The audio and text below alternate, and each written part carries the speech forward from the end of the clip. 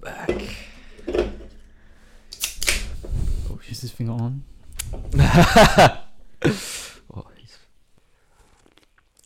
The boys are back in town. They're back. I thought we were done. They canned us out. It's been a minute.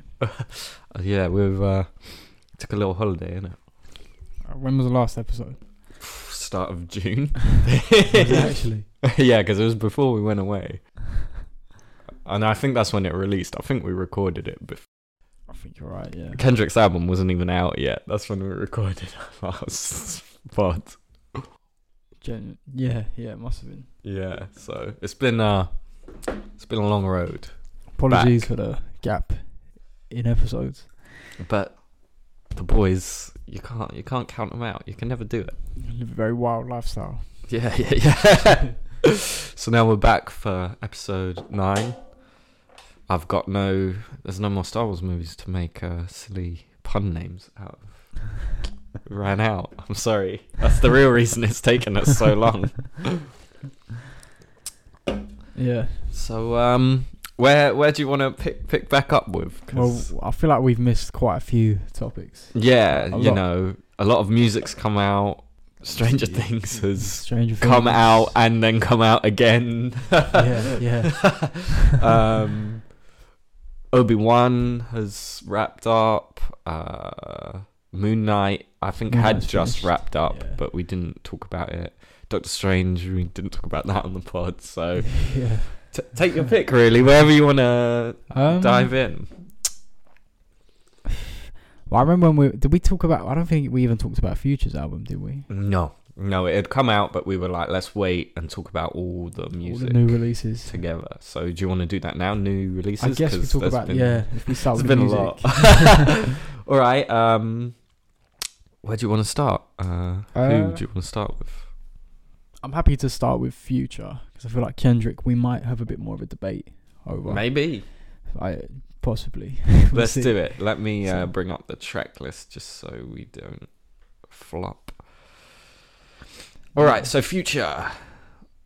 I Never Liked You. What do you think? I thought it was a good album. Quite a good album. I forgot he added songs to it. I still haven't heard any of them. Same here. So we're not going to. So we're not discussing the deluxe that isn't a deluxe. He just re-released it with extra tracks. Yeah. No, I thought it was a good album.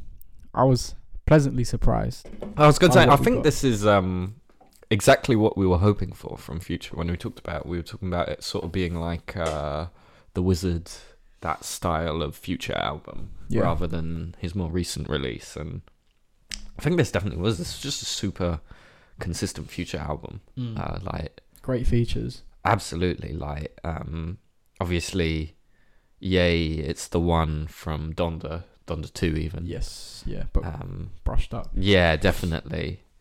And then, man, just Drake absolutely fucking killed both his features. Drake features.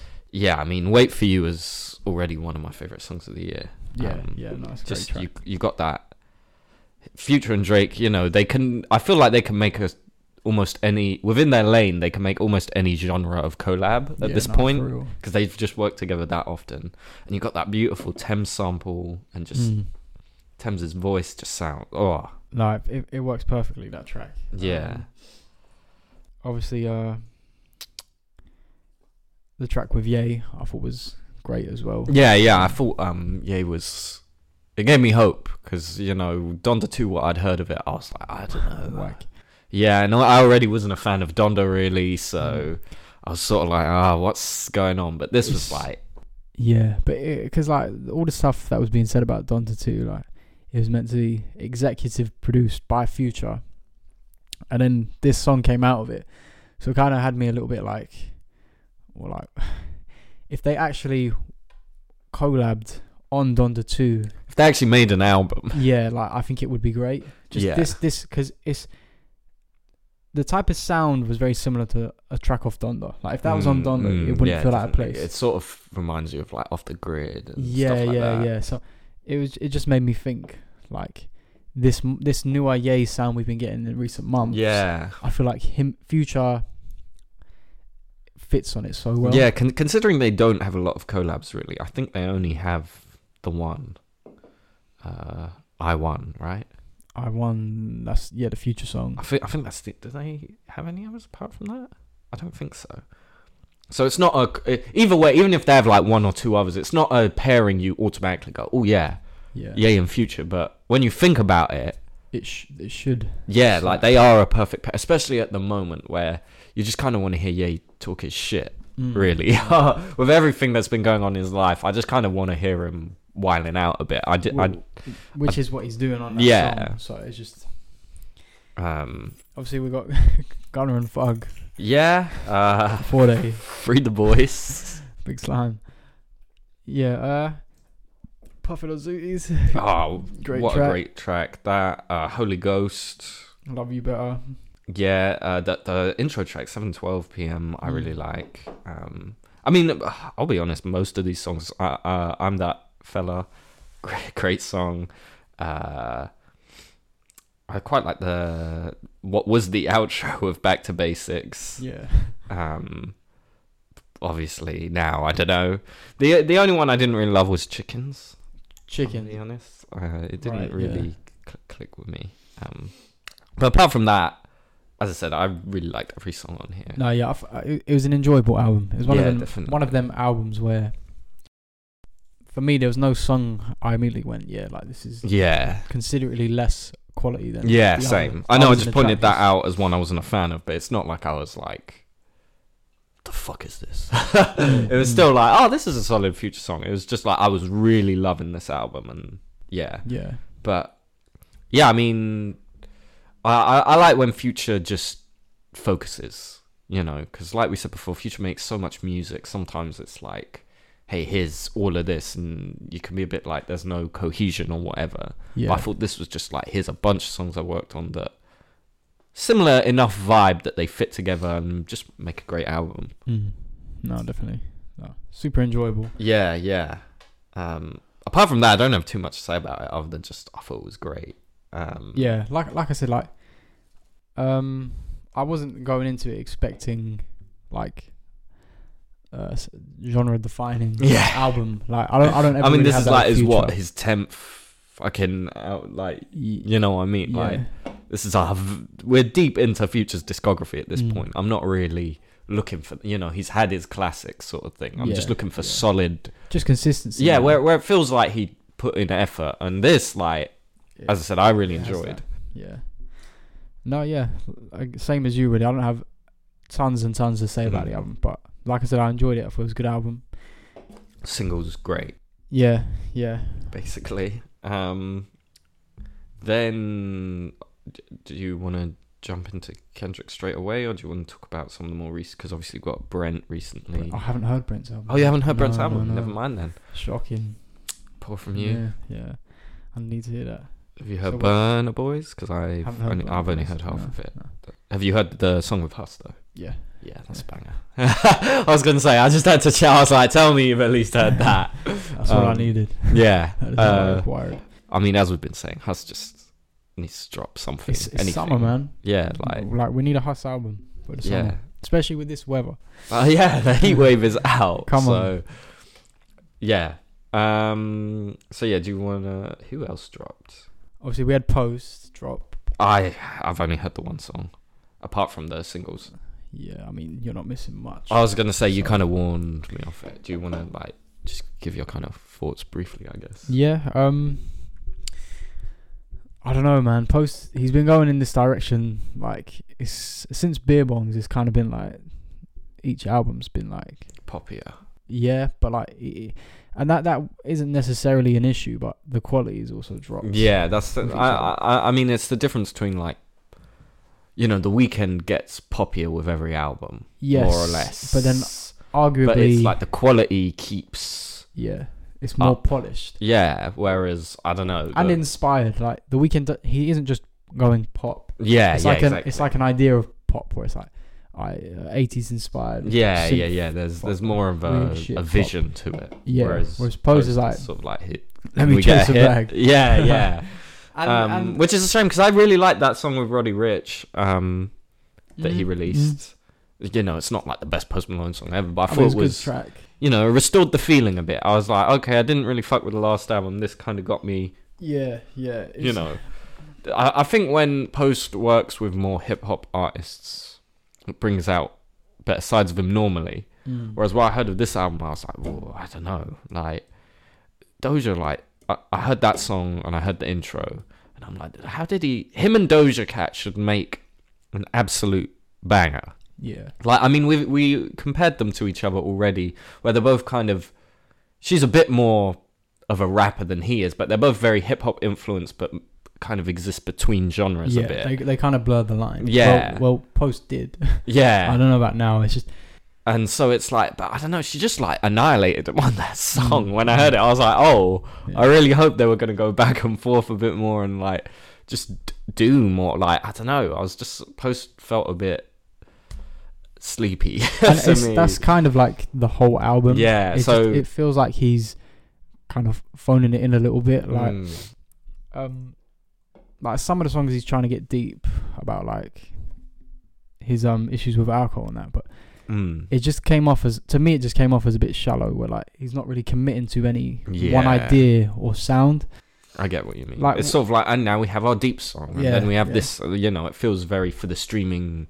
Numbers sort of thing. And like when you hear like beer bongs, that was a combination of sounds, but they all were like so inspired.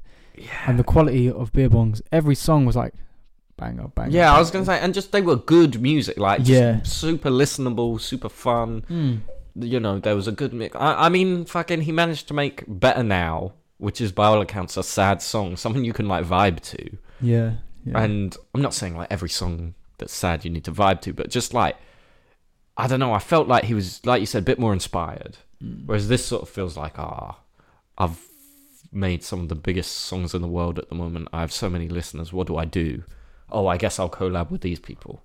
It felt like he just handpicked who's hot, like Doja Cat, Weeknd. Yeah. Roddy Ricch. Yeah, like, yeah.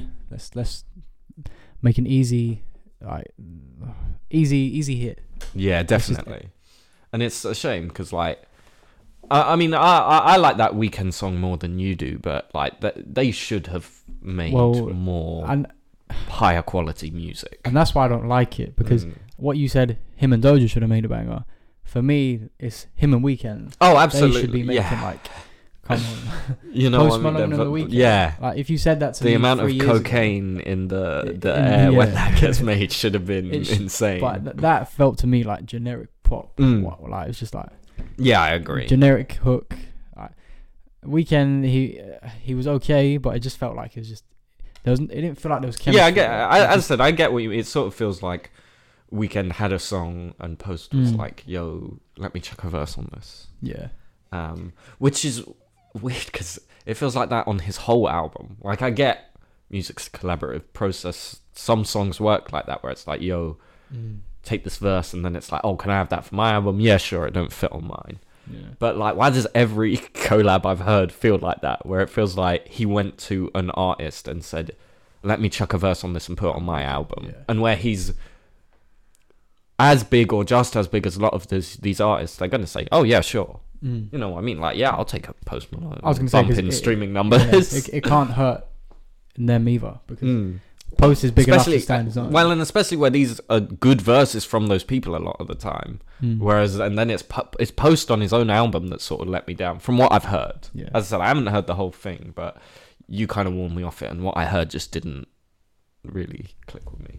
Yeah. I don't know, Posty, I know he gets a lot of criticism. He's never been someone to like come in, and he's always been very inspired, and he's always like taken a sound and kind of... There's been a vision. Yeah. But it's just with this... These last two albums just haven't felt that way. Yeah. Really. Yeah. When for me, like, his first two albums, they were like full of energy. Yeah, like, I mean, I really like Beer Bongs. Stoney, I like a lot of the songs, but I think it's a bit weaker. But even that, I'm like, there's just such a clear vision to that project that just doesn't exist recently. Well, like he was clearly inspired by something. Like with Stoney, he's like, obviously when he first came about, he was clearly inspired by hip hop. Yeah, and he wanted to make an album. Well, and he sort of fused it with like soft rock and country, Country, and yeah. stuff. Like, And same with beer bongs. yeah, exactly. But, like, and arguably- that had a poppier edge to it. You know Yeah, what I mean? It yeah. was sort of that. Whereas since then, I don't know what a Post Malone song sounds like anymore. Yeah, it's just, to me, it's just like generic. Yeah, he doesn't have H&M music. Yeah, he doesn't have like a signature thing now. It's just like, I don't know. Hollywood's Bleeding was like, let me try and make it even more rock like inspired. Yeah. You but know, even you've then got he Ozzy didn't commit to Osbourne that. on there, and yeah, that's the Yeah. thing. When I think of that album, I don't even think of like rock, particularly outside of that one song with Travis and Ozzy. Yeah, I don't like.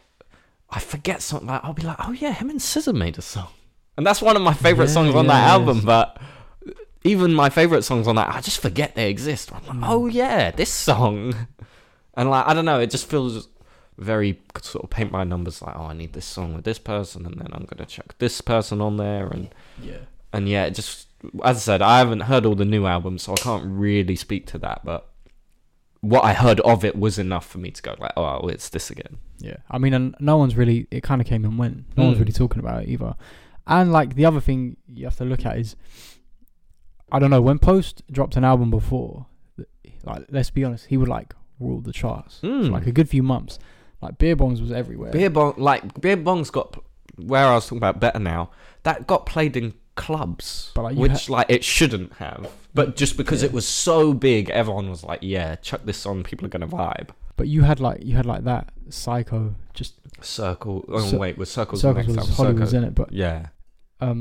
you had that. But I mean, even that Ruling the album, charts. which neither of us like as much, like Goodbyes, It that had hits, like it yeah. did have. Whereas, like you said, this new Rockstar as one- well. Yeah, like of Beer course, Bongs like ruled the Rockstar. charts when it Yeah, dropped.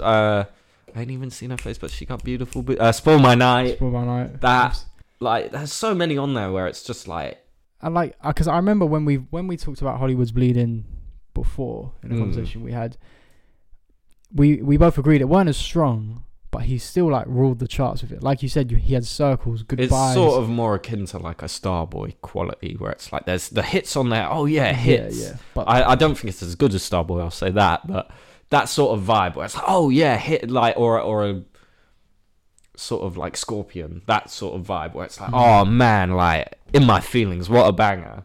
But then you're like, oh yeah, the album, God, it's maybe a bit weaker. Yeah. It's sort of that style of album. Whereas Genuinely. this new one, like, I don't know, it's just like, what is it? I don't know. What's Yeah. the banger? Yeah, I feel for Posty a bit because he gets so much criticism for something other artists do, and like they don't get nearly as much criticism for it. Definitely. I get it, like when he came around, because he came with like, the braids and the grills and that. Yeah. He was asking for it a little bit, but like I thought he made good music. I was going to say, at the end of the He- day, if the music's good, the music's good. And it just hasn't been recently with him. Yeah, but yeah, I don't really have much else to say. About I was going to say, I haven't heard it, so I can't really comment outside of the 3 or 4 songs I have heard. Yeah. So who next? So we post the future. So obviously, did anyone else drop before we go on to Kendrick? I don't know. Did you listen to Giveon's album? I haven't. No, not yet. It's a good album, I'll say. Yeah. I don't. The thing is, his last album's cheating because it's like 3 projects put together. But Yeah. I don't think it's not got hits like that. But I just think Giveon's very consistent. Where I go in there, I know what a Giveon song is going to sound like, and he just does he's it very well. distinct. Like, Yeah. a very distinct voice. I was going to say, and obviously if you like it, you like it, and if you don't, you don't at the end of the day. And I'm one of the people, I really fuck with it. I think he's looking at a podium position for Toxic King of the Year. It's him and Brent and Future fighting it out, but he put in a good showing at the Toxic Olympics. I gotta give him that. New PB for him. Who else dropped? I mean, I don't think outside of Drake and Kendrick, I don't think. Oh, we haven't talked about Drake's album on the pod. Yeah, I mean, I figured we'd have a bit like Kendrick. We might have more to say there. SZA did The deluxe. the deluxe. Control. Obviously, most of the songs have already been out in the world, but yes, but now on streaming. it's good to get more than one scissor song drip fed to us every year. She is due, way overdue. Way overdue. No, so I guess if we do Kendrick then Drake. Kendrick then Drake, sure. So what did you think of Mr. Morale? A big steppers. Why have I got to start this?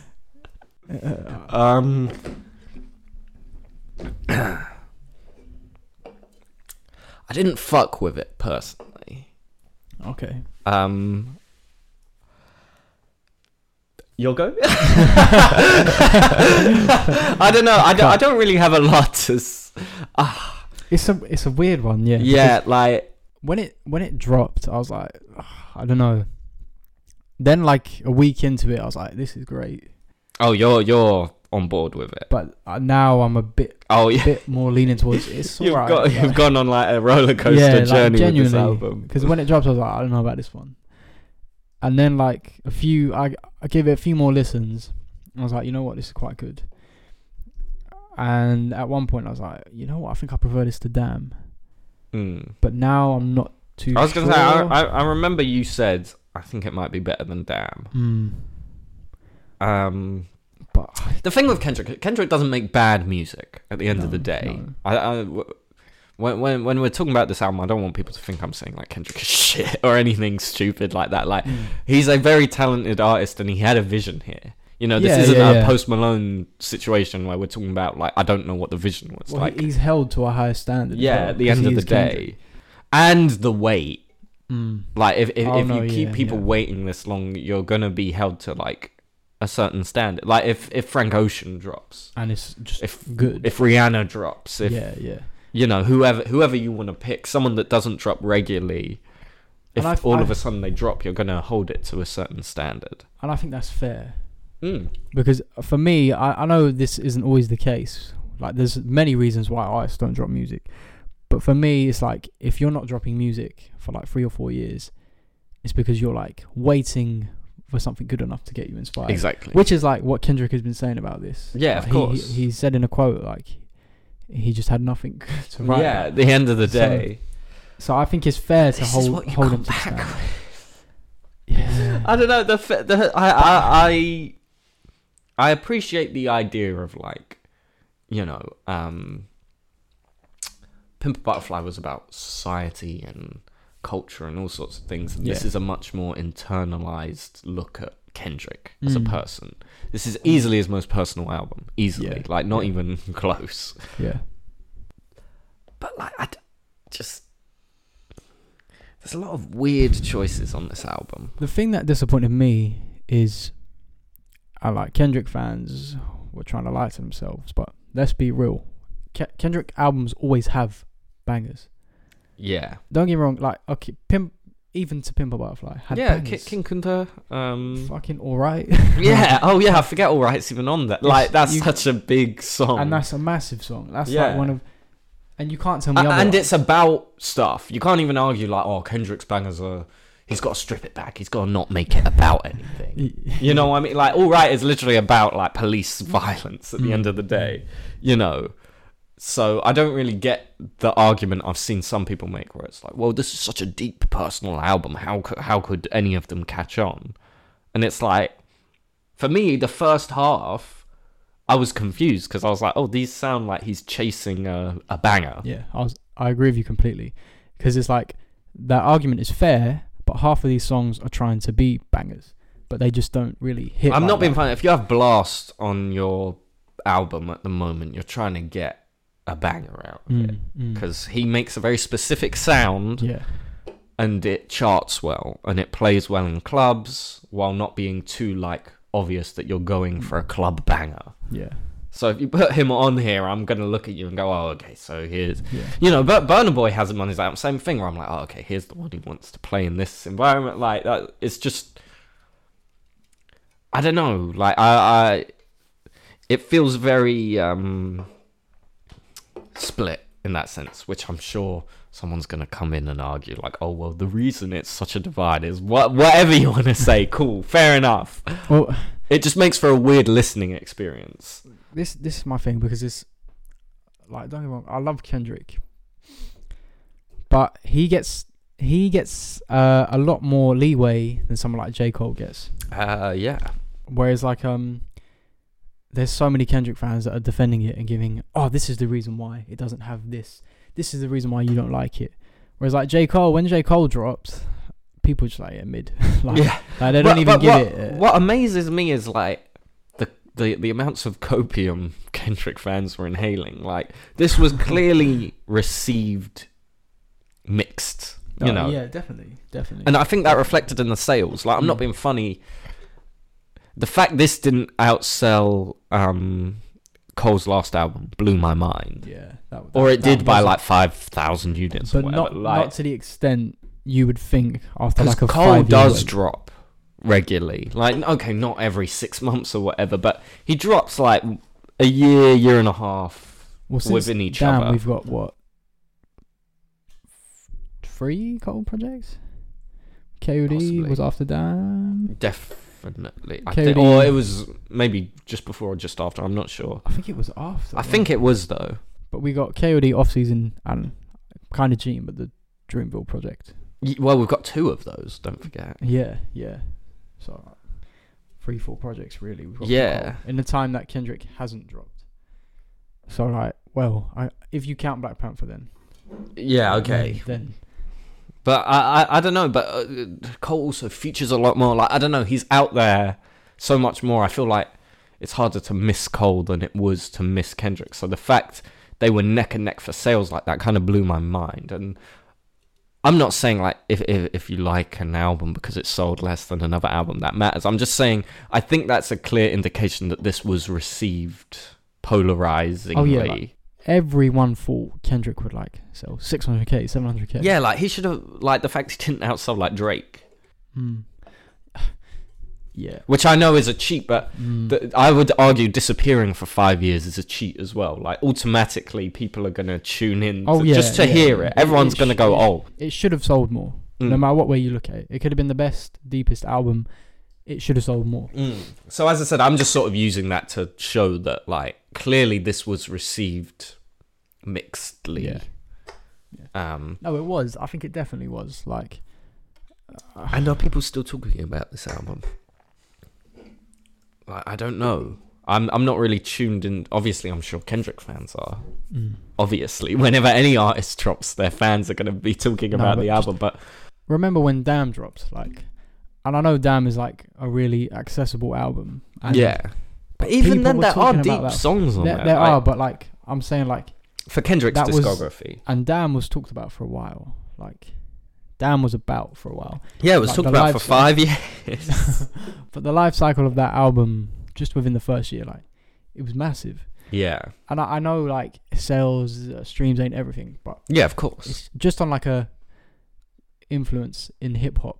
Like, I don't know. Yeah, it's not. Yeah. I like it. I like the album. I like some of. I need to give it another listen. I'm still conflicted because, like I said, I remember you was conflicted. Yeah, misuse of your influence. I went from thinking it was not that great to thinking it was great, and now I'm just in between. I would say I'm still in the former, but I need to listen. I need to give it a full listen for again because the songs I've liked, I've revisited. It's just, but there's a lot of this album I haven't, and I don't know what he was going for. And like, we can't delude ourselves because Good Kid, Mad City is like flawless. That's like one of the best hip hop albums. You know, it's one of those like 5 hip hop albums. If someone goes, "Oh man, I really want to get into hip hop, what should I listen to?" You go, "Oh, for the last like 10, 20 years, you're gonna go, oh." And then you got Pimp a Butterfly, which is like, come on. They're the like poster child of like experimental woke, you know, societal conscious rap. And then you have Damn, which is his biggest hitter, biggest album. You know, most well received chart wise, sales wise. The album that made Kendrick like a household name. Like, they all have something. It took him from like a big hip hop artist to just a big worldwide known artist. And that's what I mean. You got like, and then this. What does this bring to the table when you look at it like that? Like, yeah, that's the thing. When you talk about it like that, like I really don't have an answer. And Kendrick fans, like we've said, they're trying to use, well, not all of them, but they're trying to say, because he's trying to go for this personal route, which he is, but then half of the songs are trying to chase like that magic, like a banger. He's got Summer Walker on here at the end of the day. Like I don't really agree with that argument. And he's got like Baby Keem, who like, come on. Yeah, I mean, we knew Baby Keem was going to be on the album because they're related in it. Yeah. Yeah, I don't know. I said the songs on here I like. I do think are really good. Obviously, N95, Rich Spirit, like the hitters on here that I enjoy. I do really enjoy. And N95, like, I'll give it credit. That is a banger. Right. But yeah, I don't know. The Blast feature, I'm kind of over Blast. Like when I hear him now, I just think he sounds the same on everything, which is like he's not like a Giveon where he sounds so unique, even though he sounds very similar on every song. I don't mind because I'm not hearing that anywhere else. Blast, like I can name you like 4 other people that sound very similar, and don't sound the same on every song. Yeah. Like, I can't really say if you swapped him for, like, a Bryson or someone, I would complain at the end of the day. Yeah, I don't know. And even with the Summer Walker feature, like, again, it's one of them features where you're like, Kendrick Lamar and Summer Walker, that should be... Yeah. Like, that should be... You know, it should be like him and SZA. When they collab, they make fucking bangers, but... And you have Ghostface Killer on that song. Yeah, so, yeah. Like, and then you got the Kodak Black feature. Why is Kodak Black all over this album? I don't know. It makes it hard. It's one of them things where this album's asking you to think deeply, and then you do a thing like that, and it's like, okay, well, if you want me to think deeply, I'm gonna have some critical things to say about you having a convicted rapist all over your album, which is fair. Yeah, it's fair. All over it. And especially when, you know, Kendrick's performing and he says like Godspeed women's rights, it's like, bro like it just comes off as a bit like ignorant, where like where I imagine him like at night putting pen to paper, like, Kodak Black, wow, he's on my album. But shit, I didn't even put two and two together. That's the thing. And it's like, I get the people are. This whole thing is about flaws and like accepting your flaws and like stuff like that. But it's like, but a rapist is maybe a bridge too far to compare yourself to. I think, you know what I mean? Like, I get saying like, I see myself in this person. I see how my life could have gone this way. But why is it with a convicted rape? Like, not someone accused of things. There is no grey area here. Yeah. You know what I mean? Like, Kodak, like, I don't know. And I know he was on the Future album and we didn't talk about him there, but like, I mean, whenever I see Kodak Black, I don't listen because of that fact. But at the end of the day, Future's music is not making me think deeply in the same way like this, and trying to be about so much about men and women and their interactions. There's a lot of sensitive topics on the album. Yeah, that it's talking about, and it doesn't address that. That's the thing. If somehow, I don't know how, and I don't think it'd be possible, but if somehow it was addressed a bit more, maybe I would have less of an issue. But it's the fact he's there, and it's like, are you just putting him there as a statement, or are you just putting him there and think like, oh, it's fine? Which in itself is a statement that's just as bad. You know what I mean? It's one of them things where I'm just like, why? And as I said, he's all over this album. Like, it's not one song. And I don't know why, though. Like, I mean, I can't claim to be like a Kodak Black fan, because I'm not. But I don't know what he like brings. Genuinely, I know Kendrick. the fans of Kodak Black really ride for him, but outside of ZZ, I've never clicked with a Kodak Black song. I mean, his biggest song People prefer the Cardi B version. Like, I'm not being funny. Like, I don't know. I've just never got the appeal in the first place before all of this. No, and you're Kendrick Lamar. It's like, I'm sorry, but you can do better than Kendrick. Yeah, at the end of the day. Like, yeah, I don't know. I think it's one of them albums where you need to come back to it like 6 months. Yeah. See how you feel about it then. Because right now, like I said, I'm still conflicted. Same. Like, there's a good project in here. I just don't know, number one, how highly I rate it. And whether it, I don't know.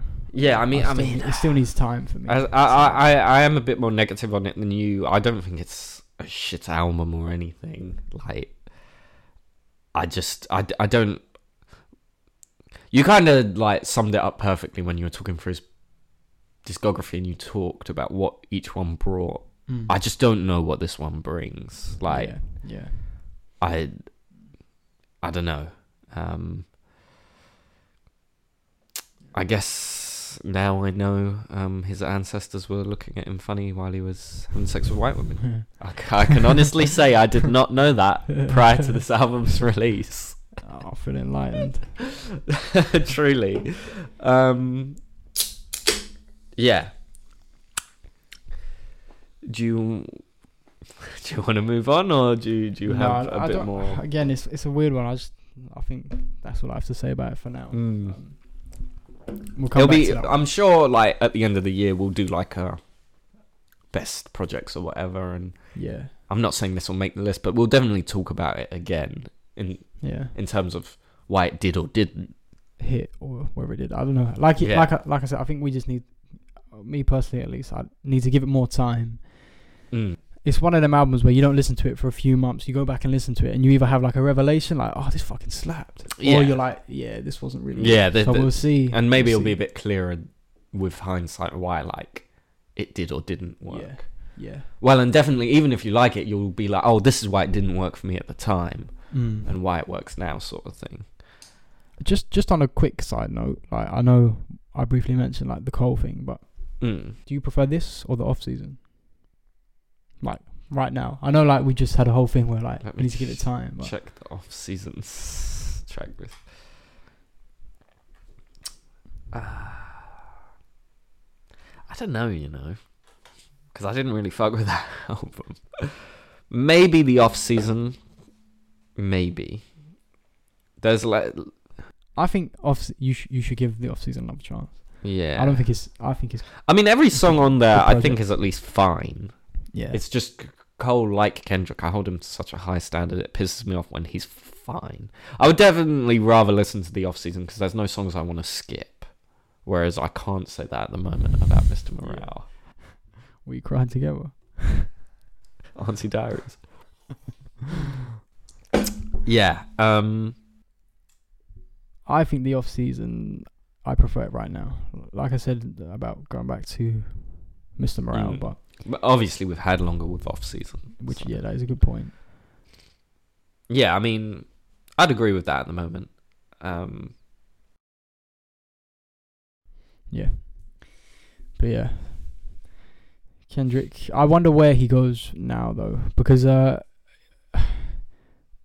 obviously back He's to off, back. Thingy, obviously, TDE. Yeah. But it's just back to back with Damn and Black Panther.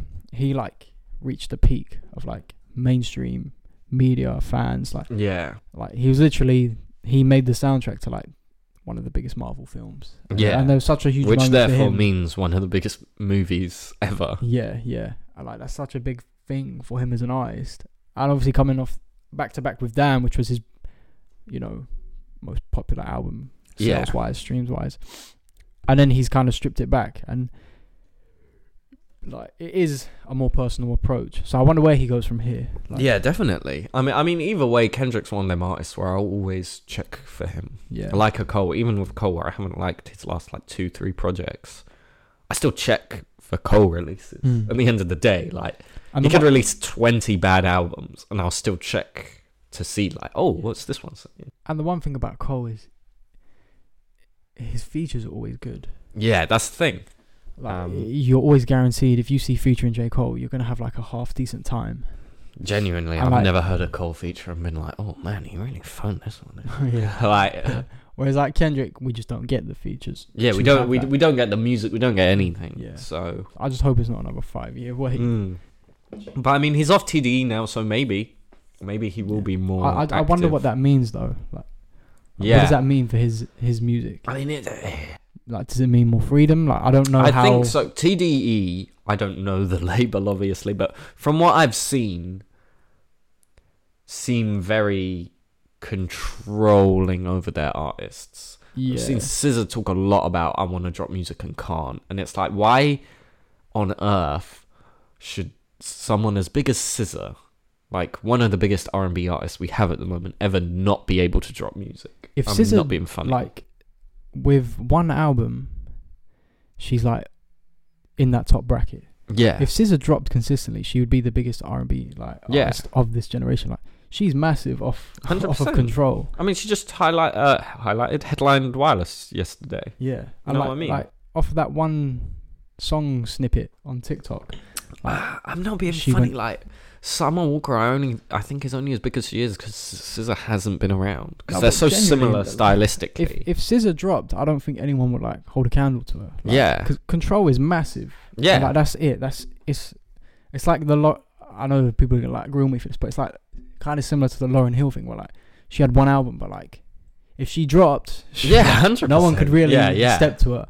So it's like, I think you're like dead on there, where it is like, and I have that with all of TDE, to be honest, where it's like, why they should, when we were talking about labels before, they should have the best label. yeah, It's like there seems to be such weird politics and everything going on there. yeah. And it's interesting that so many of their artists don't drop consistently. Yeah. And like, so it does make sense that there must be someone controlling that. Yeah, within the and label, so.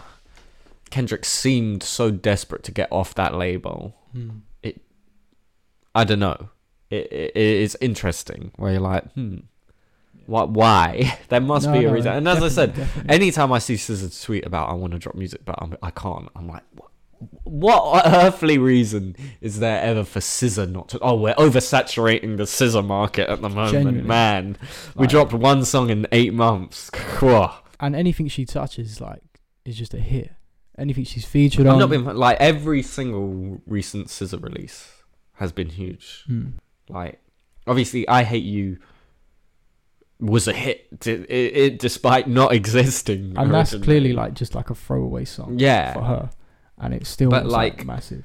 Good Days and Hit Different. Those were Yeah. like massive. Like it's Good Days. Like, come on, like social media had a meltdown. Yeah, everyone loved that song. Everyone captioned it. Everything. And like even these deluxe songs have all been out.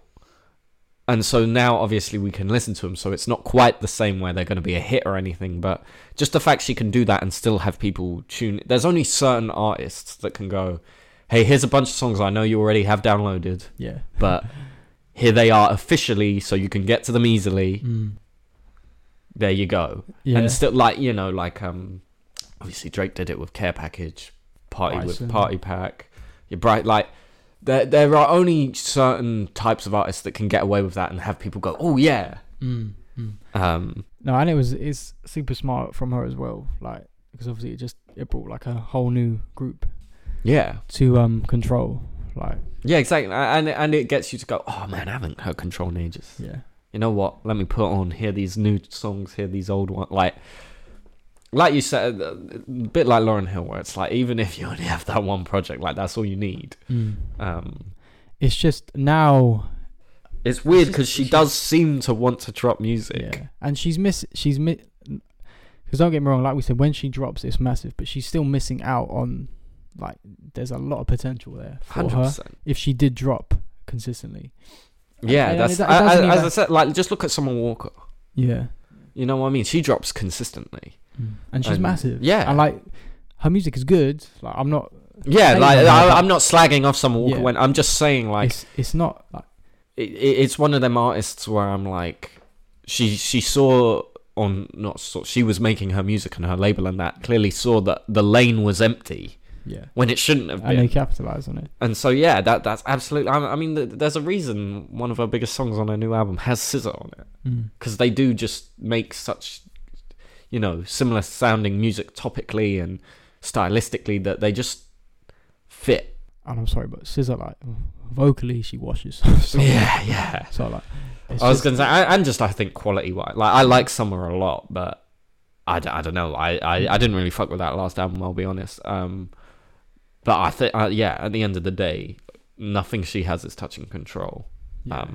Which I know people really like over it. Like, they really fuck with that album. Yeah. And like, that's easily for the good biggest... reason. Yeah, like, it's a good album. Yeah. Like, and it's easily the biggest female R&B album since Control. Yeah. Like, I can't... There's other albums I prefer, but that album is fucking everywhere. It's massive. Like massive. We were talking about with so Control. Many hits. Like, if Summer Walker had done the same thing and just fucked off and just ghosted for 4 years or whatever, that album would still be, you're still going to hear the one with Usher and all the bangers off that album. So, yeah, I think... LVRN in general are a very good label, I think, at pushing their artists with... Obviously, they have Summer Walker, so they have Black. Yeah. The way they... same thing with Black, where Bryson and Party and that weren't really dropping. I think Black was able to come in and cement himself very strongly without sort of like... Oh, he's just another fucking trap soul which is weird, because now he's left that gap open. Yeah, I was going to say. Because he doesn't drop. But, like, the thing with Black is a very similar thing to those artists. If we were left with Free Black and East Atlanta Love Letter, you'd be like, yeah, like, fair enough. I was going to say, like, those are still fucking classic albums. And, like, I think the good thing about Black is between those two albums, there's such a different sound. I trust that he's just gone to find the next inspiration sonically. Yeah. Which is fair enough, because, like you say, the first two albums...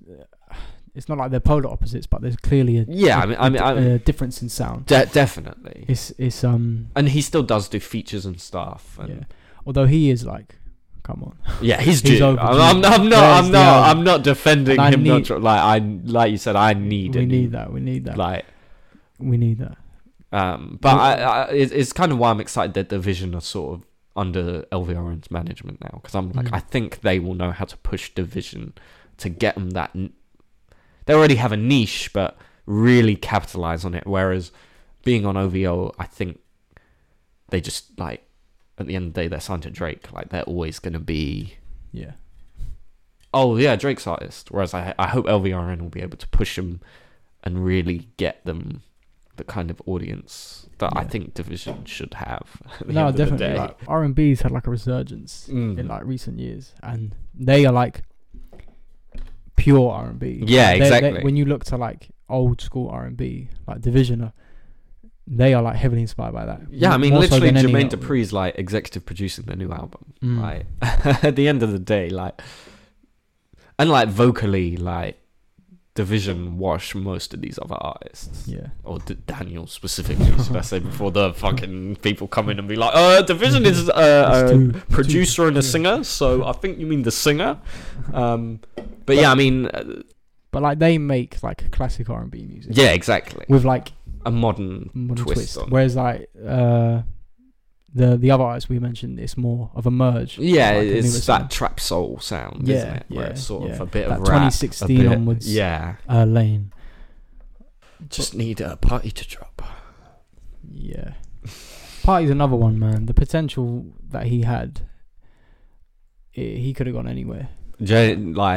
But like, I get that he produces for a lot of artists and that. But yeah, and like, I think he clearly has a level of like, he doesn't want I don't want it. Yeah. He doesn't want the like. The fact he wrote work and gave it to someone else kind of shows you that like he's like, nah, I'm happy being me. Here's a hit. And that's true, but then it's just when you look at Party Mobile, it felt like he was trying to chase a banger. Yeah, like, with like Loyal definitely. and Believe It. it's Yeah. I don't know with Party. Like, I think he's in a weird place because obviously he's written some of the biggest songs in the last. Well, all you need is work. He's written the biggest song in like the past decade. Realistically, like Work is one of those songs. Every time you go out, you're gonna hear Work. yeah, Like wherever you are, you're probably gonna hear it, or you're gonna be in the vicinity of someone who's heard it within the last 2 hours. Like it's just one of those songs. And like he's worked on some of Drake's biggest and Yeah. best songs, like musically. It's just And I imagine there's part of him that's like, I should have some of that. And, you know, people, you know, the haters on Twitter or whatever are always like, oh, he's just Drake's writer. Da, da, da, da, da. the thing with Party is he will always have P1, 2, and 3, which like Exactly. that's all you need in an argument to be like, no, but he is talented. He like in that era where like Weeknd blew up with like a new sound, he did the same thing. Yeah. So like you can't really. That's you the can't thing. Really fault He's like Bryson, where it's like they're big, but it's like because they don't really drop and they seem very in themselves. Yeah, they're not. They're not as big as they should be. Whereas if they just kept like, he's like a Brent. You know, I mean, Brent drops very regularly, he's and like, so he's always genuinely he was like the Brent of like 2011. Yeah. 12, where it's like, you know, there's a following there, and with each tape he's getting bigger, but like where Weeknd kept getting bigger and then shifted into pop. Yeah, he's kind of took a back seat. It's like, I'm still gonna make my music, but like I'm gonna write for others. And I'm just not gonna release music. Yeah. And when I do it, like I'm gonna have one that's a bit more experimental, and then, you know, a merge of like his old sound and blah blah blah. Yeah, that's the thing. I think also where a lot of people kind of bit Party's sound, his OG sound. I think he kind of turned on it and was like, I don't want to do that. Yeah, which like you can't blame him. Yeah, of course. A lot of artists have done the same thing. Yeah, I don't want anyone to ever force it. Mm. I mean, even Weeknd. I was gonna say, I know we keep making the comparison, but Weeknd did the same thing. So, like, and you can understand why. If you like ushered in a sound and then all of a sudden everyone was doing that sound, you'd be like, well, let me try find the new thing. For people to chase. Well, and especially when you find such like Work. Like as an example, like that shows you can dip into a totally different sound. Work does prior to P3. Work sounds like no Party Next Door song, like realistically, and so the fact you can like dip into that, it shows you like, oh yeah, like I can do it. Yeah. It's not like I'm just this one style of music.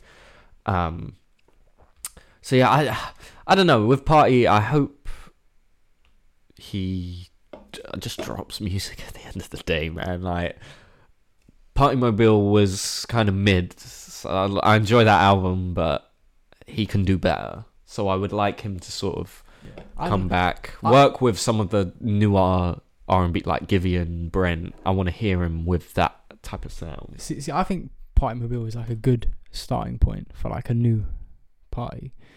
But I would agree if he kept releasing music, but he's just gone ghost again. That's fair. But like, I know you don't have like the strongest opinion on it, but like I do like it. I like Party Mobile. I think it's the way people talk about P3. That's how I feel about Party Mobile. Where a lot of people are quite critical of P3.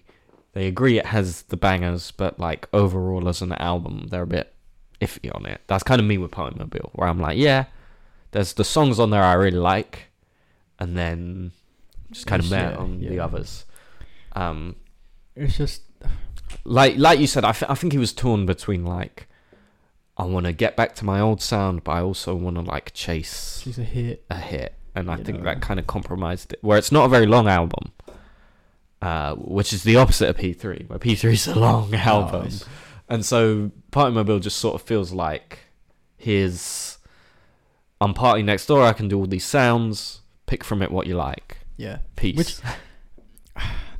Which is weird because P3 in many ways is doing the same thing. Where like, it's, you know, I'm Party Next Door, I'm versatile. Like, yeah, I made this sound, but here, have 10 other sounds, which I'm now ushering because like, at the time, what's the song that I'm thinking of? From what, P3? Yeah, the Not Nice? Not Nice, yeah. Like, at the time, Like Not Nice was one of the songs that like ushered in that Yeah, inspired sound, like that. Definitely. Inspired sounds. So it's just like yeah, I feel like he's always been doing that in recent music. Yeah, definitely. But I think the thing about P3 is it has more room to breathe.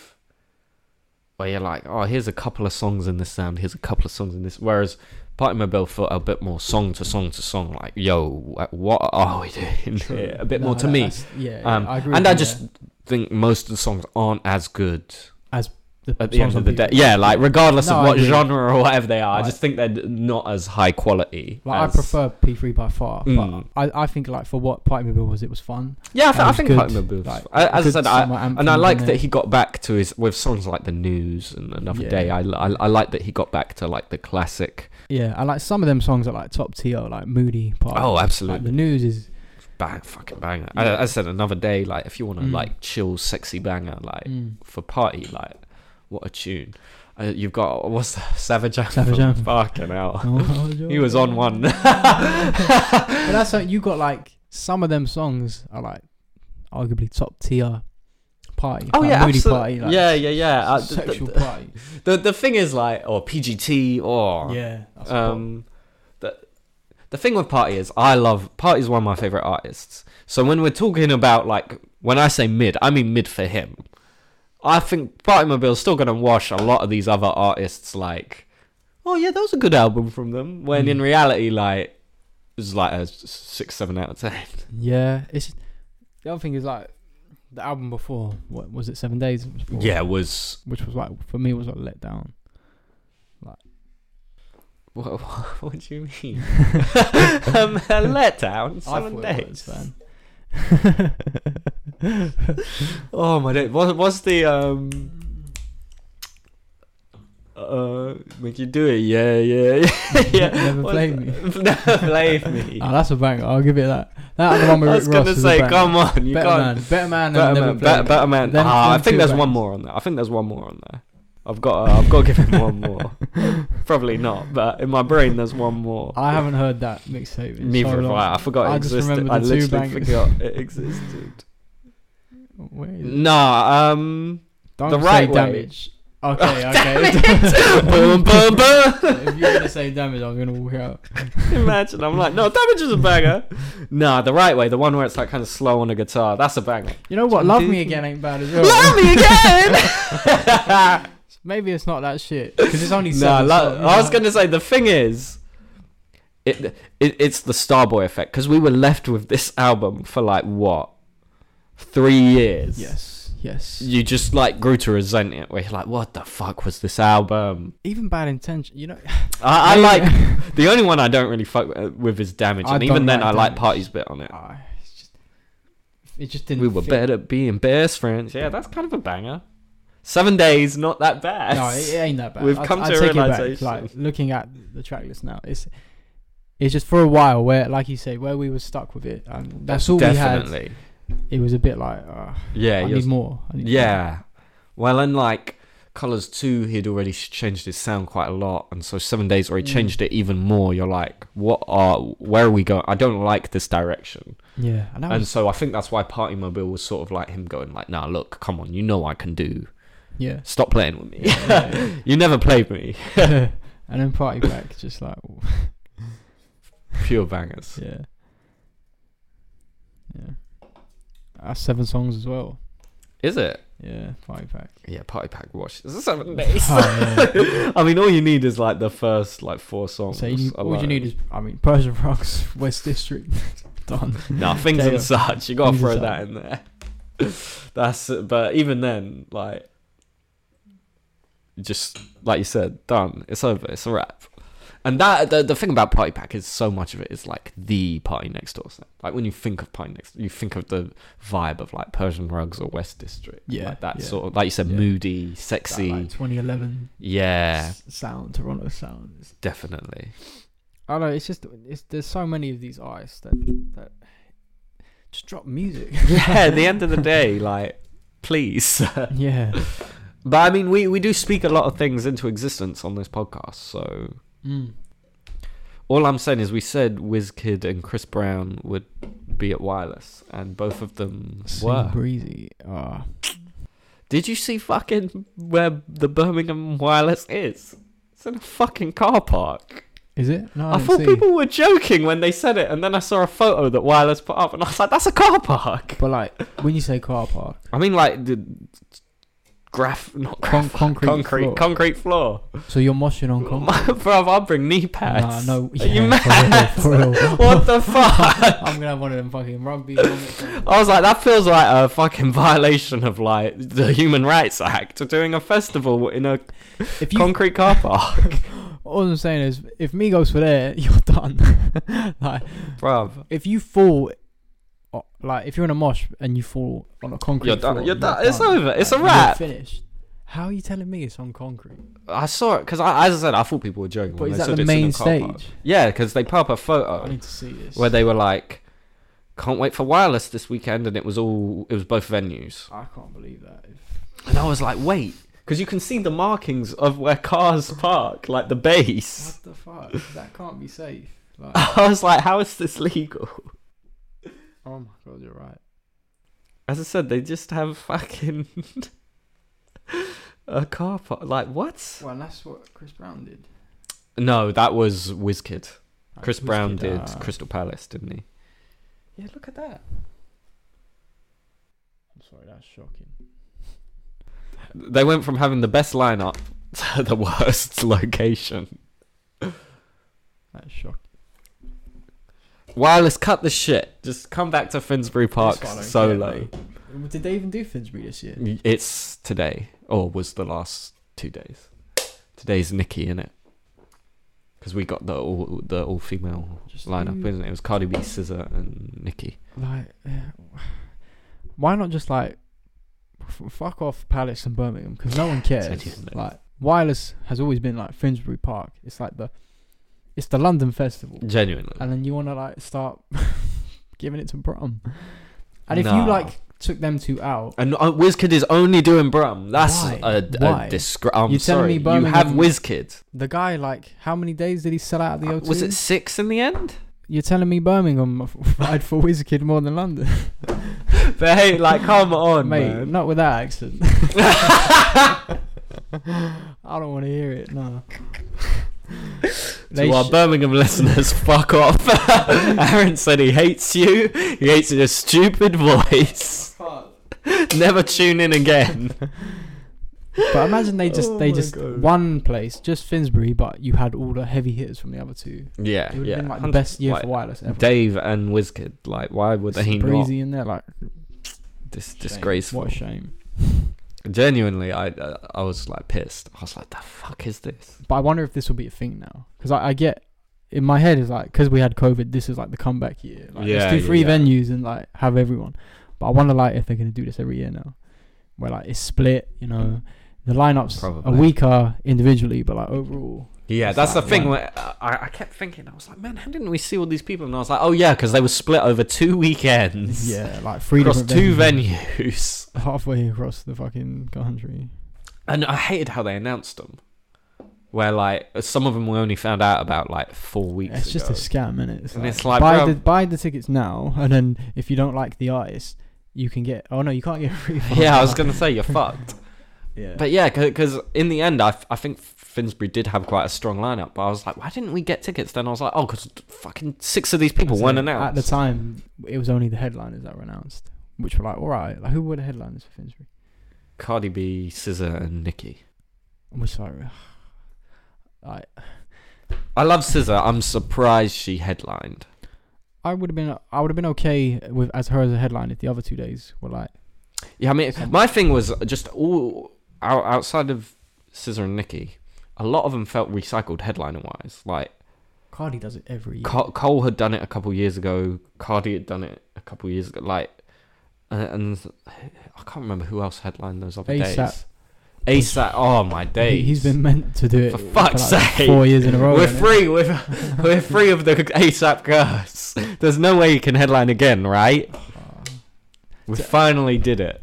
I would have liked to have seen Chris Brown because like he weren't even allowed. Did you want to do a backflip with him? Yeah, mate. Have you seen that video where he does it to March Madness? Yeah.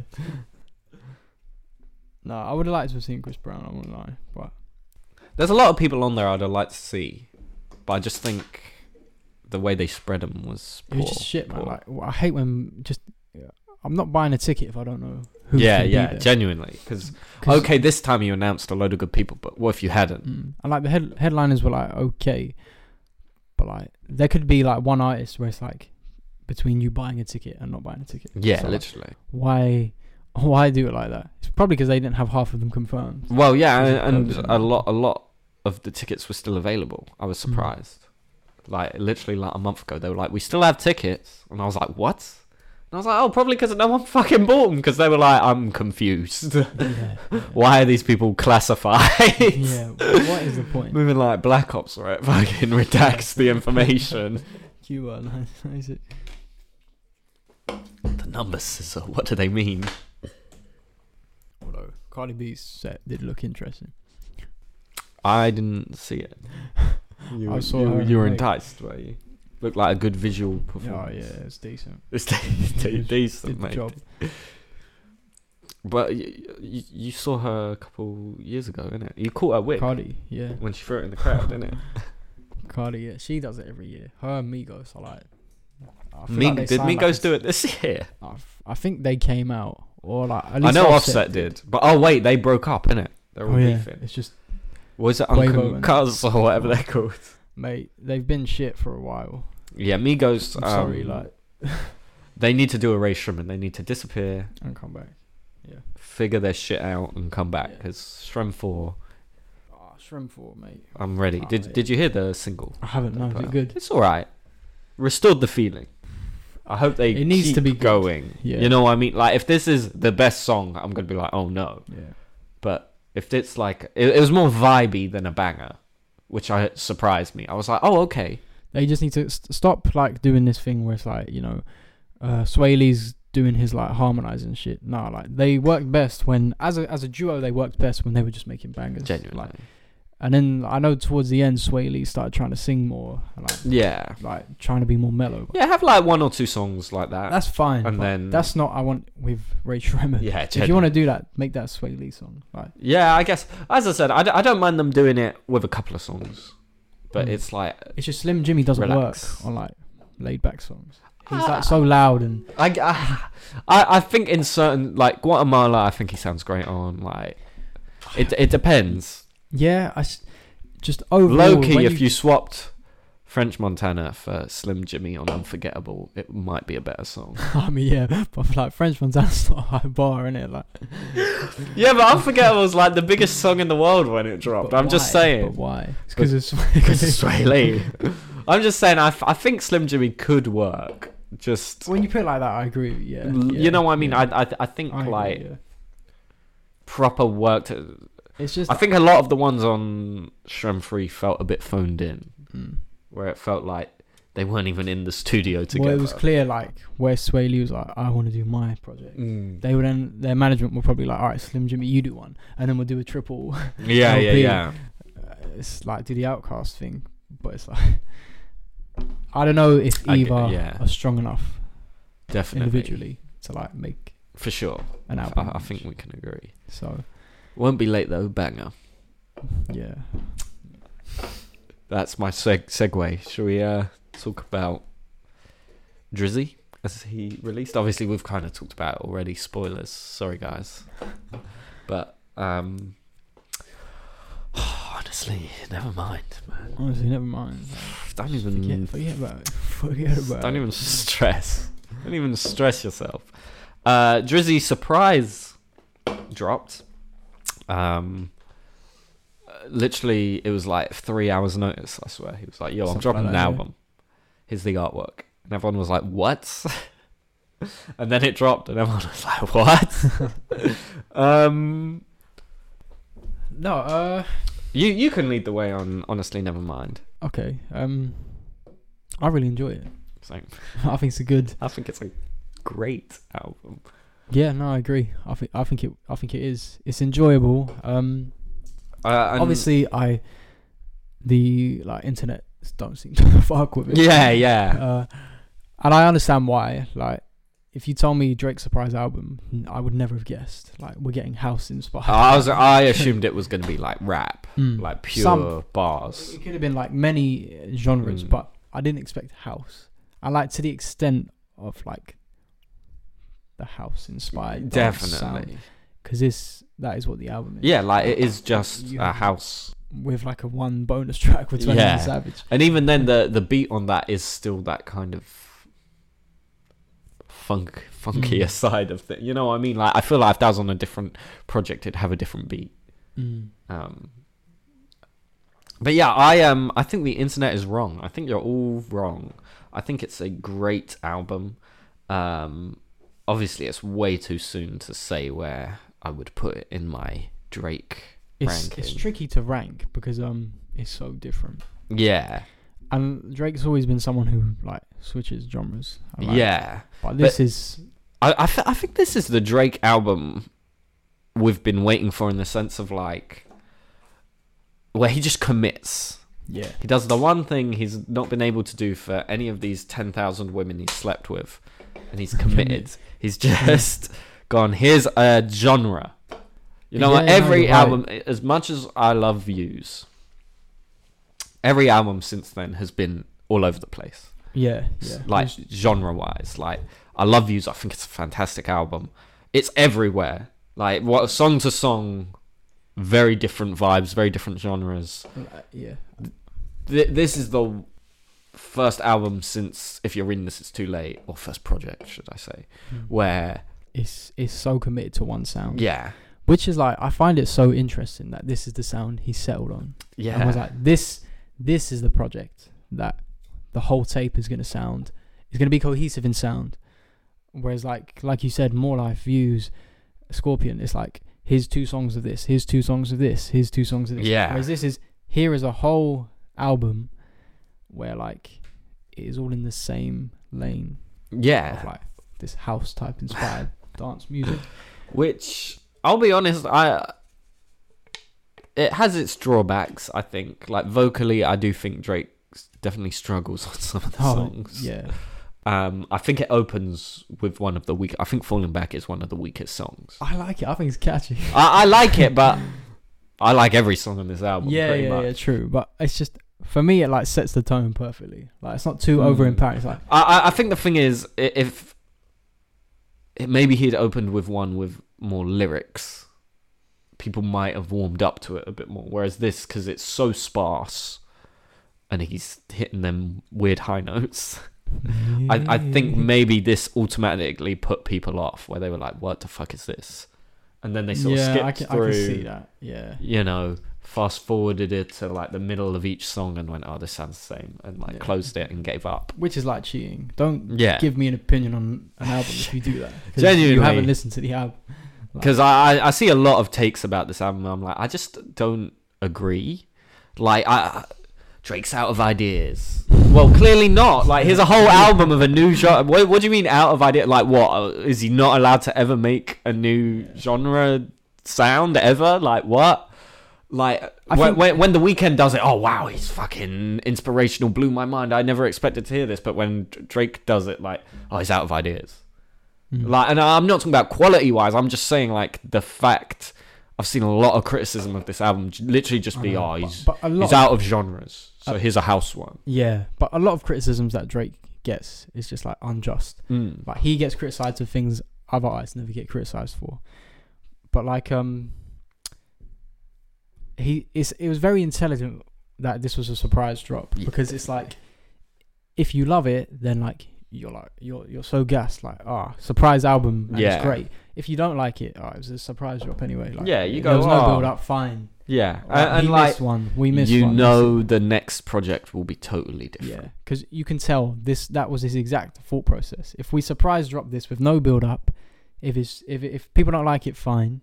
Yeah, honestly, never mind. Honestly, never mind. Like, no one expected it. CLB weren't that long ago. Just go back to that. But then if you like it, and I think a lot of people were expecting a bit more in the vibe of CLB from this. I think when I saw people talking about it, they were expecting like the outtakes of CLB, which I'm glad this isn't. But like you said, not just from a sound perspective, but people always expect in newer Drake albums for it to be like 4 or 5 different genres of music. Definitely. Whereas this, like you say, is one. Yeah. And like, if you don't like house or like this type of sound, you're not gonna like this. Yeah, of course. Because it's so. I know Drake is a bit of his spin on it, but like it is just like if Drake made plenty a of house songs don't really have a lot of lyrics to them. Yeah. Even the ones that do are kind of twisted to be a bit different, like Liability, where it's pitched down. You know what I mean? You wouldn't get that on a normal Drake album, but here where he's trying a bit different to make it fit with this house, Afro house vibe. Yeah. He's going for. Doing that makes it fit. Whereas otherwise, I've heard that song pitched up and at normal speed, and I don't think it sounds as good. It reminds me of it's the opposite of that song on Colours One, Just Know. Just Know. You know, where he's pitched all the way up because he's like reminiscing. It makes him sound younger. This is like he's pitched all the way down, like. Yeah. And when you hear them in their normal, it don't hit the same. Like Just Know, Party's normal pitch, it don't sound right. And I have the same thing with Liability here, where I see people be like, "Oh, I should have just kept it," and I'm like, "No." It gives it a vibe where almost like you're sort of out of it, kind of vibing in the middle of the dance floor, slow one. I think it makes it fit, whereas otherwise, I don't think it would have fit on this album. And yeah, I like how even within this genre of like this sort of, as I said, house, Afro house, all these different subgenres of house he's sort of thrown together and put his Drake spin on. I like how much variety we get song to song. You know, you have your sparser songs like Falling Back, we were kind of talking about, or Calling My Name, but then you also have your more rappy ones like obviously the one with 21 Savage or Sticky. Then you have just a house banger like Massive or Overdrive, and then kind of downhill, Tied Up by His Liability. You've got those slower more moody, vibey, moody ones. Like I like how much variety he packs in what is this, 14 songs? 14 songs, which for a Drake album is quite like short as well. One of his shortest albums, and realistically 13 songs because the intro is like let's be real. So. No, this is his shortest album for like a few albums. No, probably since like I don't even know since when. Yeah. What Time to Be Alive, I guess, would be the shortest. Yeah, that's 40 minutes. Yeah, and if you're not counting that, probably would be no. One of his first ones, no? Probably. I was going to say, I guess the normal Nothing Was the Same as About an Hour, so maybe that. Yeah, I mean, this might just be Drake's shortest album, looking at it. I think it must be, no? Because, yeah, because everything's quite a few tracks as well. I was going to say they're all quite long, so. But again, I think that's smart, because, he's not overdoing it. He's not. If you had 18 songs, 19 songs of this, you'd be like, all right, like give it, like come on. Well, I feel like he did what he had to do. It reminds me a bit of Dawn FM, where if it was longer, you might get sick of it. I'm not saying quality wise. I'm just saying stylistically, where you're sort of like, oh, okay, this is something different. If you click with it, you do. If you don't, you don't. But it's brief enough that you can enjoy it and sort of take it on its own terms. Yeah. And it doesn't overstay its welcome. I think it's a perfect length because, like you say, even though it's cohesive in the sound it's inspired by, like you say, there's still differences in the tracks. Yeah. Like you say, you have the slower tracks, you have where it's pure house with like barely any lyrics or like Drake. And then you have a few rappier ones. Yeah. He's definitely going to drop again this year, easily. You think? Especially where this wasn't received well. In general, I think over time. You know what? I think give it 6 months, and like people will be saying, you know what? You're gonna have like fucking videos on Twitter and TikToks, which like, why did we hate this? Yeah. You're like, dun, dun, dun. All you need, the weather's beautiful. You just need to go out, hear this on like a rooftop club, and you'll vibe. No, genuinely, like I'm telling you, like if you heard this in some of these songs in the club, perfect summer album. Like what a vibe! Like the thing is, it's fun to hate on Drake. on social media. Like, Yeah. ha ha ha. Biggest artist in the world, pretty much. Oh, let me slag off his new What a thing. loser. Yeah. I'm not like I told you I'm not being like literally I had 2 different people text me in the morning. This dropped before I was awake to say Drake dropped. It's shit, and I was like, bruv, Keep it. come on. Did you even hear the album? Yeah. Like, and so I think he's one, especially with a surprise drop where people had such expectations. You know, his last surprise drop was like what? Either Dark Lane, was that a surprise, or did we have a bit? Yeah. We had that, or prior to that, obviously, if you're reading this, was a surprise drop at the time. Like, you know, I mean, he sort of comes with an expectation. But like, I really fuck with this. no, it's a breath of fresh air. Definitely, and it shows that Drake still has some level of like. There are other genres I want to try, and I'm not just going to sit back and give you the same style of project over and over and over again. Yeah. Which, as I said, even though I really like Views, I think CLB's a better album than people give it credit for. They are the same style of album, and every Drake project, Scorpion well, More Life, Scorpion, Yeah. even Dark Lane, where it's just like here's a bunch of songs.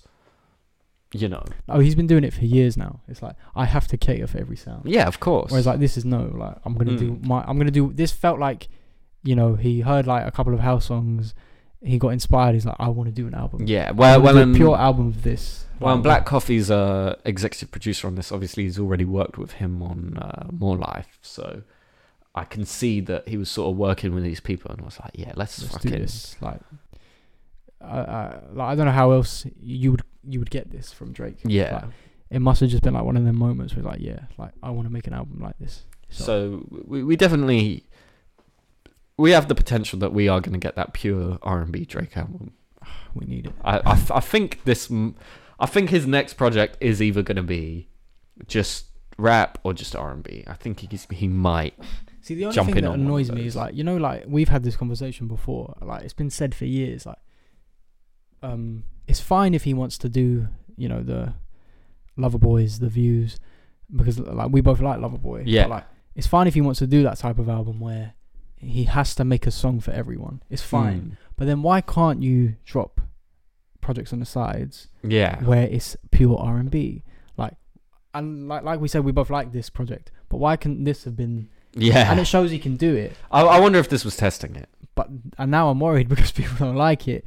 But Will he still do that? Where it's like, here's the album, here's something I really wanted to do on the side. I think the thing is, I think Drake's always been nervous to drop a pure anything album because it's going to get scrutinized. But I think the smart thing here is where he's dropped this pure house album and generally wasn't well received.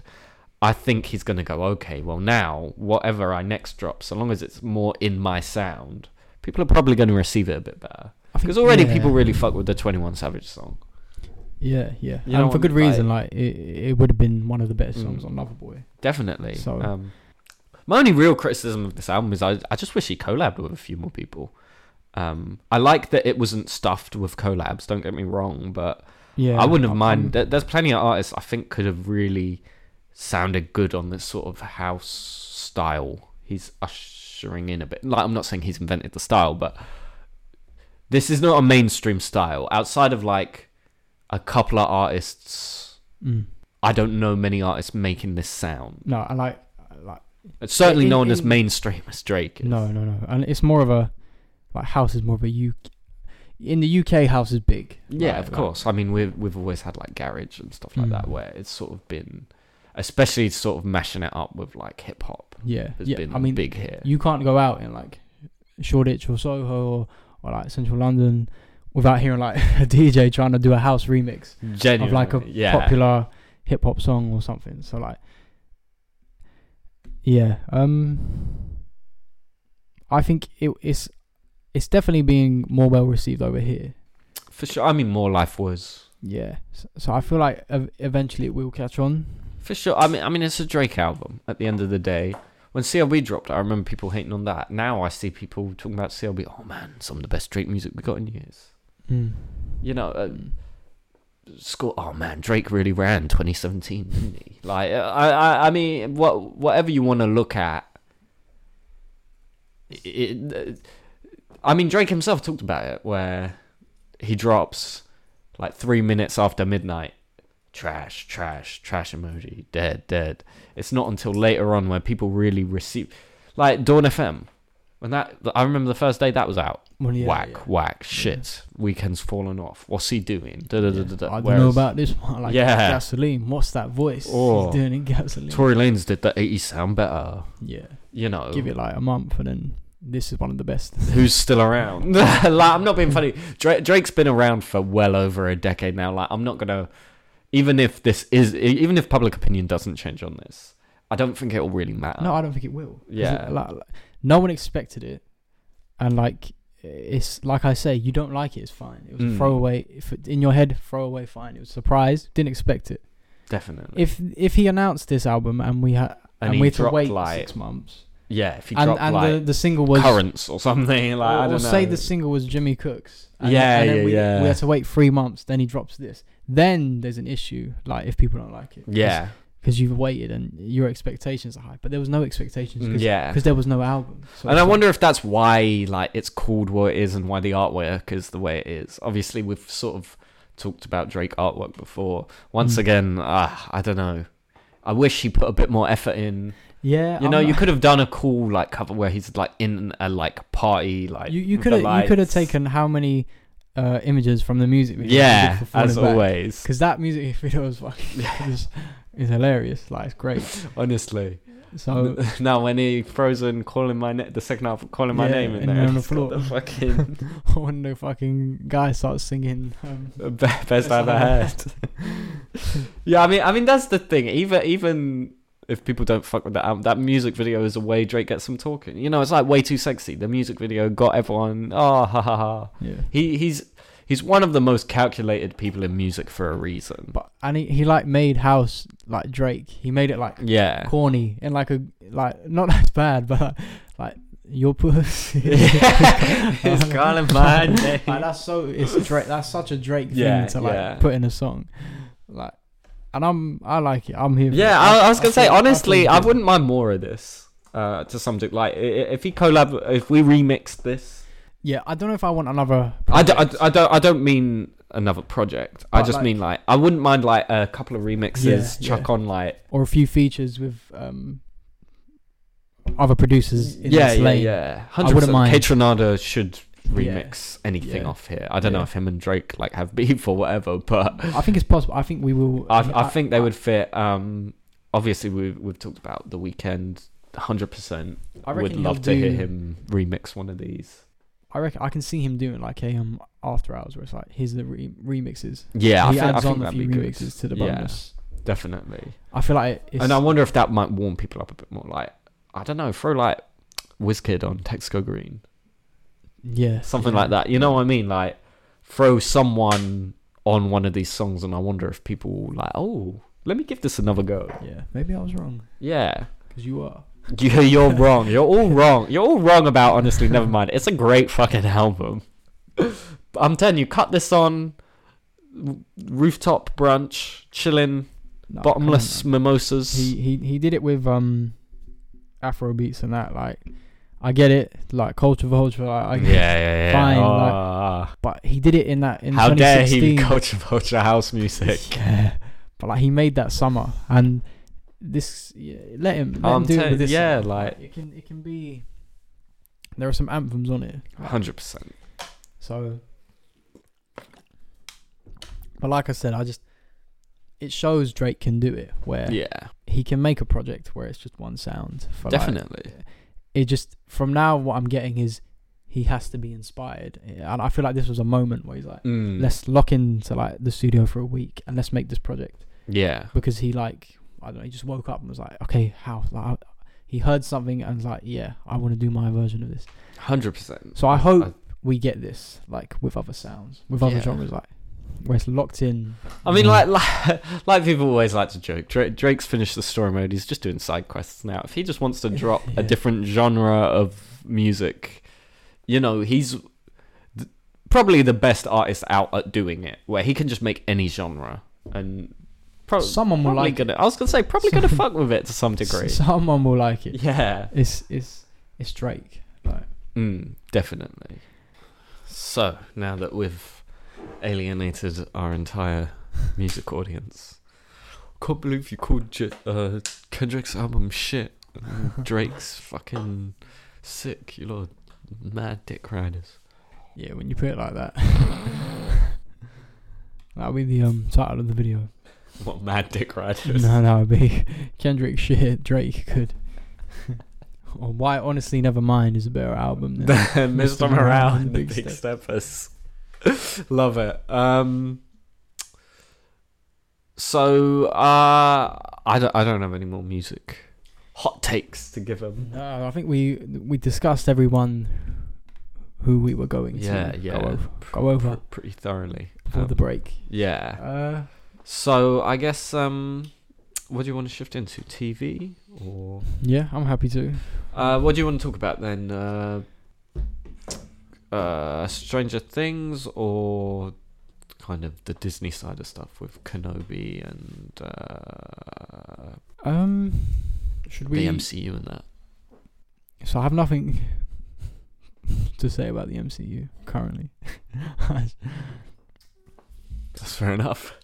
Like, I don't know. For me, I'm just like, at the moment, I'm just like tuned out of the MCU. Same. It's for me. It's like, yeah, it's tired, man. Yeah, they need to change something because I don't know. Like this phase, were we in phase 4? 4. This has been like, for me, like the worst phase. Easily. I think the thing is that I don't need us to build to anything. I don't need a Thanos. I don't need Galactus. I don't need whatever. I just need, if you're not going to do that, make the individual stories feel more individual and stronger. And you're spot on because people keep. Kevin Feige said this like a few times. Like, yeah, we're not building towards anything. So then, why do all the films still feel the same? Yeah, like because it's just let people do creative. Exactly. Like when you look at and the thing I find funniest is the phase 1 films, like the first Cap, the first 4, the first few Iron Man films, and that they felt more individualistic than the new films, and they were building to something. Like they were, and that's the thing. Like, okay, yes, it was quite vague then what exactly, but we were building towards Avengers, and even then, yeah, we were building to the first Avengers film. Like, but here it just feels like they want to get back to phase 1, but with none of the creativity, where it's just sort of like, oh, okay. The only thing that's felt truly on its own to me was Moon Knight, and even then, it just felt like another Marvel thing. And it's only on its own in the sense that like there's no MCU. Yeah, that's what I mean. And I'm not even like, I have no issue if you want to put 7 cameos in your film, like whatever. But what I want like is a film to be distinguishable from another one. So like, that's for all of its flaws. Phase 1's movies are very their own thing. Like if that's the strength of them. Yeah, because like if you watch 4 and then you watch Captain America, like I couldn't believe they're different. As I was watching the end of Moon Knight, I couldn't believe what I was seeing.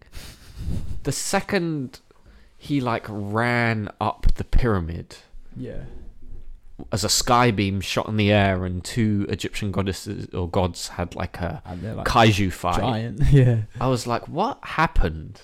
Like if you had told me Ethan Hawke and Oscar Isaac's characters were going to end up dueling on the side of the pyramid, I would have laughed at the start of that. I'll be like, no, clearly they're setting up that they're going to have a battle of wits, you know, that they're going to match brains and kind of have a talking finale, and that's how they'll make this unique.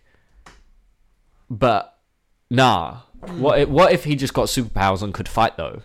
And like the thing that is annoying about that is the stuff we get before is quite like cool when it's when he's like I think they're implying he's dead, and he's like Ethan Hawke is now like his psychiatrist, and that stuff was kind of interesting. I was like, oh, this is cool. Like you were sort of like, oh man, this is what the whole show should have been. Exactly. But then like you said, it just immediately goes back to, oh yeah, and by the way, like his sidekick or the girl he was with, she's now superpowered, and everyone has superpowers, and Even though Moon Knight going from a thing where no one has superpowers, not even Moon Knight, when we adapted it, suddenly everyone has powers, and we end it with a fucking kaiju. Like, I was like, what is happening? Like, why? What was the reason? It's more expensive to do it this way. And it's a shame because, like, I don't, like, hate Moon Knight. Like, it's after, like, it's been out for a while now, like, I don't hate it. Like, I thought it was okay. It's probably the strongest Marvel show of the Disney Plus era. I think I agree with you. It's probably better than the worst Marvel Netflix season. Probably better than Iron Fist. I'll give it that. But is it good? I think it's just fine. Do I want to see more of it? And I feel like I'm just repeating myself for, like, the MCU. You know? Yeah, that's the thing. It's like my views, everything is fine. Like, you'll go in and have, like, an okay time. It's just mid as far as the eye can see. But, like, if you I feel nothing towards it anymore. But if you want any sort of, like, movement within you when you watch these films, you're not going to get anything. And I think I had this realization when I was talking to my parents, because they've seen all these movies. They were like, oh, we'll probably go see Thor. Do you want to come? And I was like, I don't think so. Because I had a realization where I've not liked, outside of Shang-Chi, or should I specify the first 3/4 of Shang-Chi, I've not really liked a single Phase 4 anything Marvel have done. They've all either been fine or some of the worst MCU stuff I've seen. Which is quite impressive considering this is the broadest scope of stuff. Well, let's break it down because I want to go through this properly then. So Phase 4, what have we got in Phase 4? We started with Black Widow, if you count that, which is maybe the most bizarre choice I've ever seen of giving someone a movie after we kill them. And, like, that film was crap. I like the first half of Black Widow. For me, like, I didn't really enjoy it. I enjoy. I think it's as good as any other Marvel. But on the weaker side, I will say I didn't really enjoy it. Nah. So we start with Black Widow. Yeah, was the definition of mid to bad. Then we get Shang-Chi, which, as I said, the only one of these I've really enjoyed, and even then, I have to kind of forget that it ends with a big fight in the middle of a CGI field where there's a big monster that is being a monster, and you're like, why? It's just, for me, like, Shang-Chi should have been, like, in the same lane as Black Panther, like, in terms of what that film did. Like, for me, it was just another normal. I don't know. For me, I really enjoy Shang-Chi. As I said, the first 3/4 of it, until we get to the magical realm, then it loses me. But the actual core film with the characters and his dad and all of that, I really enjoy. As I said, it's the only Phase 4 thing I will say I enjoyed it. That's fair. Eternals, I haven't seen.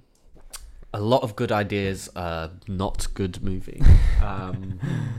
Maybe the only MCU thing that actively feels like it's not in the MCU. I don't mean tonally. I mean, like, lore-wise. The only one of these where I'm like, I'm pretty sure this breaks the MCU. I get that vibe. Just from, like, what I've seen, it's the only thing I look at and go, like, is this, like, the same? Which is, like, built into the Eternals, I'll say, before all the comic fans get at me, where they're like, that's because originally they were supposed to not be in the Marvel Universe, but then they just put them there.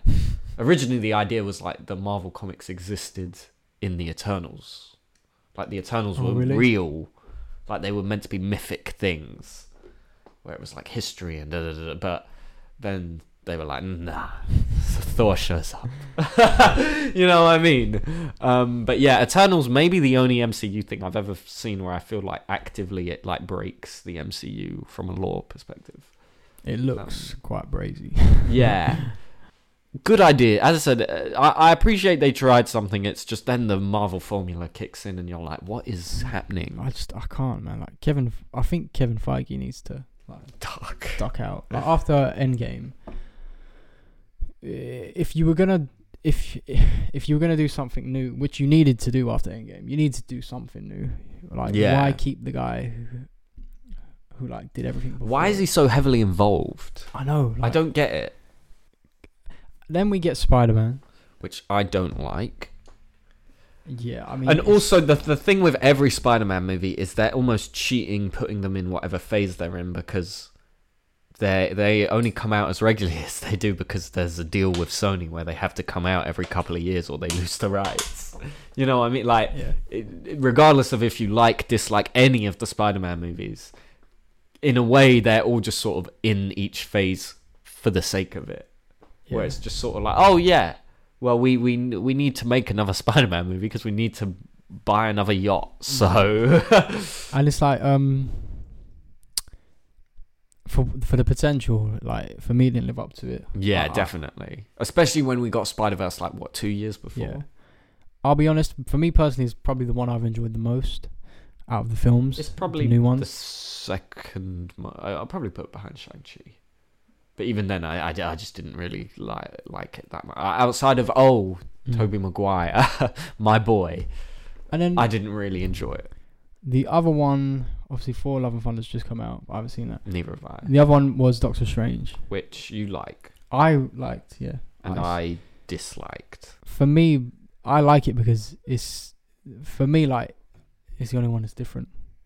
And don't get me wrong, it's still an MCU film, but outside of the visuals, though, I don't think there's anything there.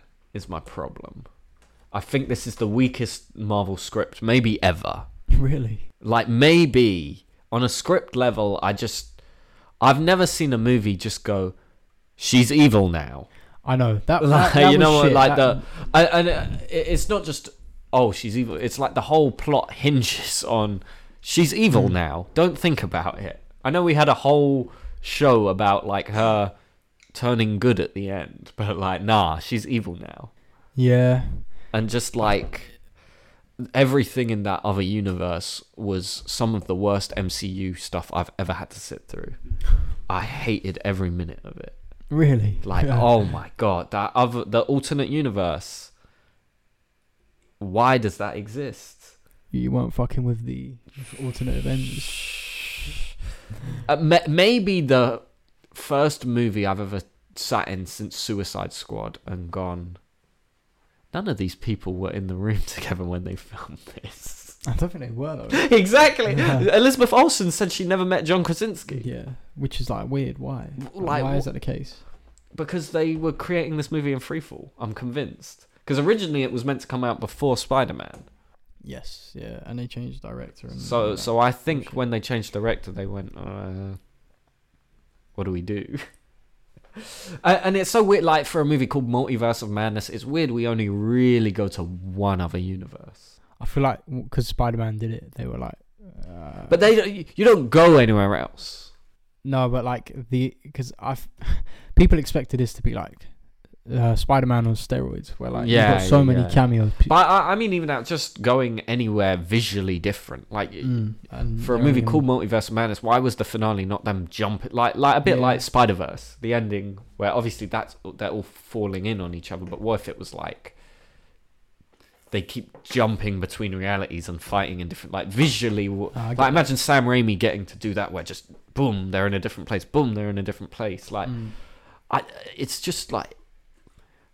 Yeah, I think it was a bad movie, which is rare I say about a Marvel film, where normally I'm like, it was mid. I think visually the best Marvel movie I've seen, maybe ever. Everything Sam Raimi does from a director point of view, I think is fantastic. And I think that's why I liked it, because for me, it, like we just said, nothing feels distinguishable. This film did, even if it was only visually. Like, yeah, you have to. My thing is just distinguishable in that I think the script was diabolically bad. I'll be honest, I did enjoy it. Yeah. I get why. I get your argument. I'm just saying, like, I thought, as I said, visually everything was great. It's the first Doctor Strange anything where I've gone, oh yeah, they made him fun, like on a magic in the films, where like the fight where they're using like mystical like music notes and all of that stuff was fantastic. All the like the dream walking stuff, like all of that fantastic. But as I said, just the script was terrible, and I never want to sit through the Illuminati sequence again unless you hold a gun to my head. I wasn't a fan of that. I wasn't a fan of that at all, because like number one, it just didn't make sense how like Captain Marvel just gets bodied. I know a lot of things didn't make sense about that. Well, and just like it just felt so like forced. Yeah. Like Charles Xavier just it rolls up, and you're like, "Whoa, It Charles Xavier!" But it felt awkward. And like what you were saying, how like none of them were in the same room. You can feel that sort of thing where it just felt awkward. Yeah, like, there was no chemistry at all. So it's. But again, for me, like I give it points because at least there was like a hint of like life. But is this why? Like, this is why I hate Marvel now. Because why is that a point? Like, how desperate for like good movies are we that the point is like it was nice to look at. It didn't hurt my eyes to look at this movie. But that's a criticism of Marvel, man. Like, yeah, and I'm not being funny. Neither of us have seen Love and Thunder yet. Why does it look the way it does? But this has been a thing for like the whole phase. But this is like on well, no, let's be fair. This has been a thing for a while now. Like Black Widow looked bad. Like there were some bits. No, but even pre-Endgame, things have been rough. Like visually, the Marvel movies have been deteriorating for a while. No, they have been, yeah. But it's been bad. Like, I mean, I'll be fair. Even movies like Avengers looks bad. With the first one. The first one looks like a TV show with good CGI. I'll specify. Yeah. But lighting-wise, it looks like fucking... like when you compare it to a movie I don't like, but that came out the same month, I think, Dark Knight Rises. Like, visually compare those movies. Yeah. Like, Rises looks outstanding. It looks like a movie, whereas Avengers... I don't know, like... And so, yeah, I think in general, Marvel movies, for a long time, though, have been looking... But Thor Love and Thunder looks, like, embarrassingly bad. It does, yeah. It looks like a parody of, like, a Marvel movie, and visually. Like, I'm not talking plot. It could be the best story I've ever seen. I doubt it. But, like, considering the first four does look quite nice in places. Yeah, well, it was shot on film, for one. And then, like, since the first four, they've all been kind of... Just in from a Thor standpoint. Like, yeah. They've all kind of been getting... I don't know. Yeah, I think Dark World looks visually a bit better than Ragnarok. Yeah. And then Ragnarok to me is the definition of like the standard Marvel look, where it's like everything's kind of grey, but like but then in places it feels oversaturated. Yeah, like try and make it look upbeat and 100% that way. You're just sort of like, what's happening here? Are we just pumping these out? Is this no? But what we're doing now? That is what it is though. They're pumping out so many films and projects now. Well, and the TV shows, I think, are having an impact and like, I get it from that standpoint because it's hard to keep track on all these things. But then you need to look at your approach then. Like, why not cut down the films and try... I'd rather have 2 good films a year than, like, 5 mediocre ones. Well, and, like, they're moving past mediocre now into, like, bad. You know what I mean? Like, and like, every Marvel movie there's been the debate over it. Is it even good? Yeah. And just on the point of visuals, like She-Hulk looks bad. Like She-Hulk looks shit. Rough. Why is a character that you need CGI for being done on a TV budget? Yeah. I don't understand it. And like, it's cheating to say TV budget with Marvel because it's Disney. Like. But even then, it's easier to make something look good for 2 hours than it is for 6. That's fair. At the end of the day. But I mean, this is Disney. This isn't just Marvel. Kenobi looked rough in a lot of places. Yeah. Like, I think it's this new volume technology they're using. I think only certain people can use it well. First season of Mandalorian looks great. Batman used it, or the Batman used it. That looks fantastic. But I think a lot of directors maybe don't know how to... because it's LED screens rather than green screen, you know? Right. So I wonder where it's new technology, people just don't know how to use it. But then I find that confusing because, like, Mandalorian is a Disney... like.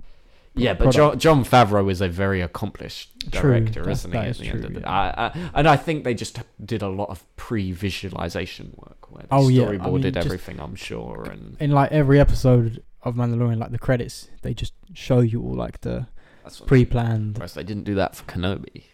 That's a good point.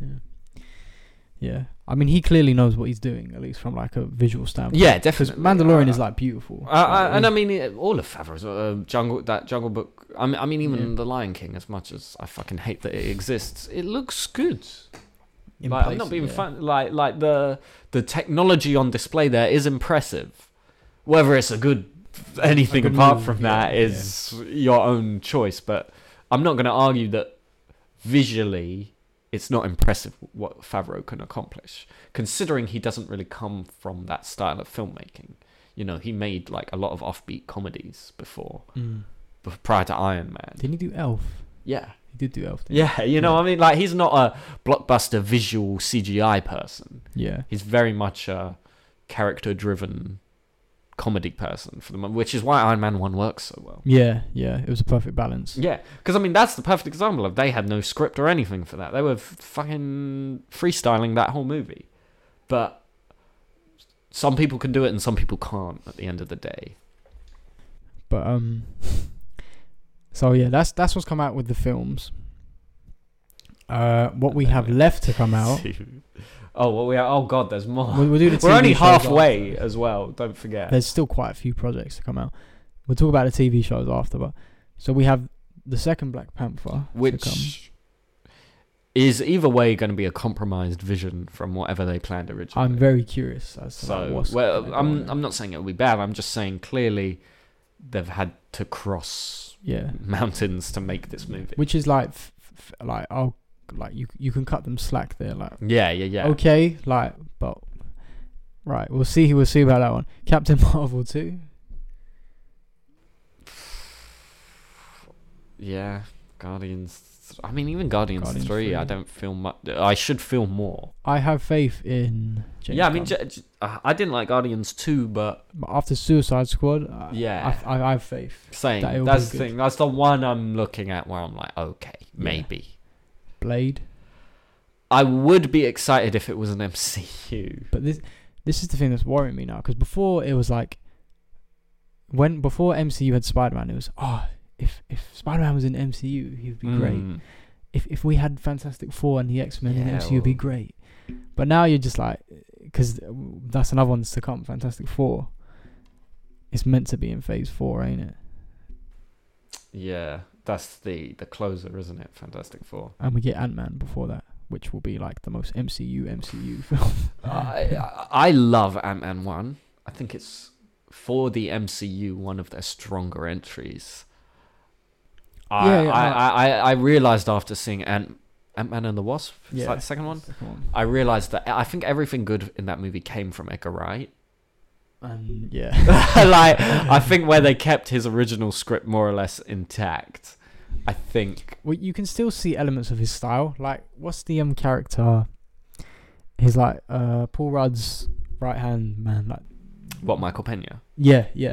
Like the way he tells the story. Yeah. That's a very Edgar Wright thing. Yeah, like, 100%. So that's basically that sequence from Shaun of the Dead. Exactly. Go down to Winchester and have and a party. blow All over. blow over. Yeah, you know, it's basically that, but on steroids. Yeah. And like you say, like, Ant-Man 1 is a very enjoyable film. I was going to say, I don't think it's like the deepest, most fantastic movie, but I think for the MCU, it's in my like top 10, certainly.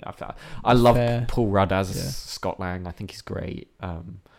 But yeah, seeing the second one was like realizing in slow motion, like, oh no.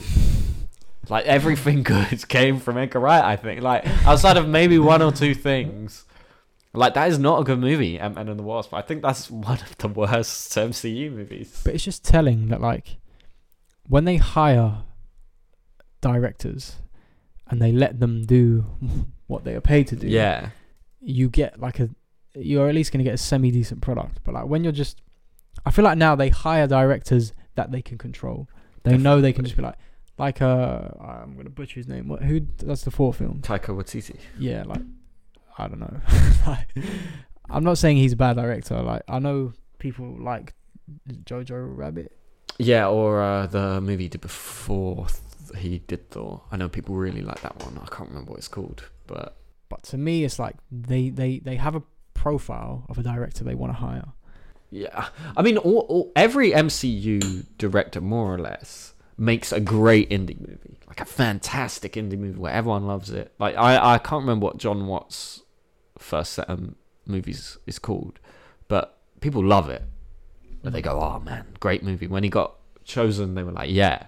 and then it's like all his style and personality is just drained out of, and I feel that way. Yeah, Taika Waititi, like elements of the humor stay, which is interesting. Yeah, but it's also like the humor with Guardians, it changed, where it feels now like whether you like the Thor movies or not, his character shifts so dramatically from the Avengers and first 2 Thor movies to Ragnarok onwards. Yeah. And I think every MCU character does that, where they're all sarcastic, they're all self-aware, and it's like, this worked when it was certain people. Yeah, because it was different. Like, Guardians worked because they were the only ones that were like, I'm a silly man. Like, when Scott Lang was the silly Avenger, it was cool. But when they're all, I'm tripping over and bouncing off even Moon Knight. I'm his bumbling personality who's gonna get in slapstick hijinks. Like, every single one of them now does that, where it's like, ha ha ha, he fell over. That's funny because he fell over. And like Jar Jar stepped in the poop. Yeah. Like, it's literally that, but like a whole movie of it. And it's interesting because like Thor was like the most serious one. Yeah, and I'll be fair, the Thor movies didn't work. Yeah, like they were the weakest received, not including Incredible Hulk. They were clearly a character they didn't know what to do with, because they didn't want to commit to doing a full-on fantasy epic. Yeah. But a Guardians ripoff is not what I needed from Thor. Yeah. Because why would you not just watch Guardians? Yeah, Guardians James Gunn. If you're aping James Gunn's style, I'm just gonna go, well, man, James Gunn's good at what he does. And when he has no restraints, he produces films like Suicide Squad. Yeah, or he does Peacemaker, which I didn't really click with. But that's a bit different. Like, that's a TV show. Yeah. But even then, although I didn't finish Peacemaker, at least it had a personality, which is more than I can say for any Disney Plus show so far. Any of them. So you didn't fuck with Peacemaker? I thought it was trying too hard. I can see like that, we gotta make the funniest improv joke. Like, it was clear they didn't have a script outside of the broad strokes. Well, and I think the other thing was like it was very much people liked this character, so let's give him a show. Yeah. So like, I know I like the direction they went in the story. It was just, I felt like the story took a back. And I know I've seen a lot of people go, oh no, you need to get past that episode, I think it's 4, where the story kicks in a bit more. Because it already was, I think I saw the first 3. I saw up to where his dad went to jail and we found out he was like a neo-Nazi. Yeah. And I was like, oh, okay. But it's just, I felt like it was so improv, quick story point, improv. Like, I don't know, it got away from itself a bit for me. But I appreciated it way more than I have any of these Marvel shows. Or even the Star Wars ones. Yeah. Like, I don't know, just, we've said it before, and I don't want to like keep saying the same thing, but every Marvel show has just felt like another season of the Marvel show.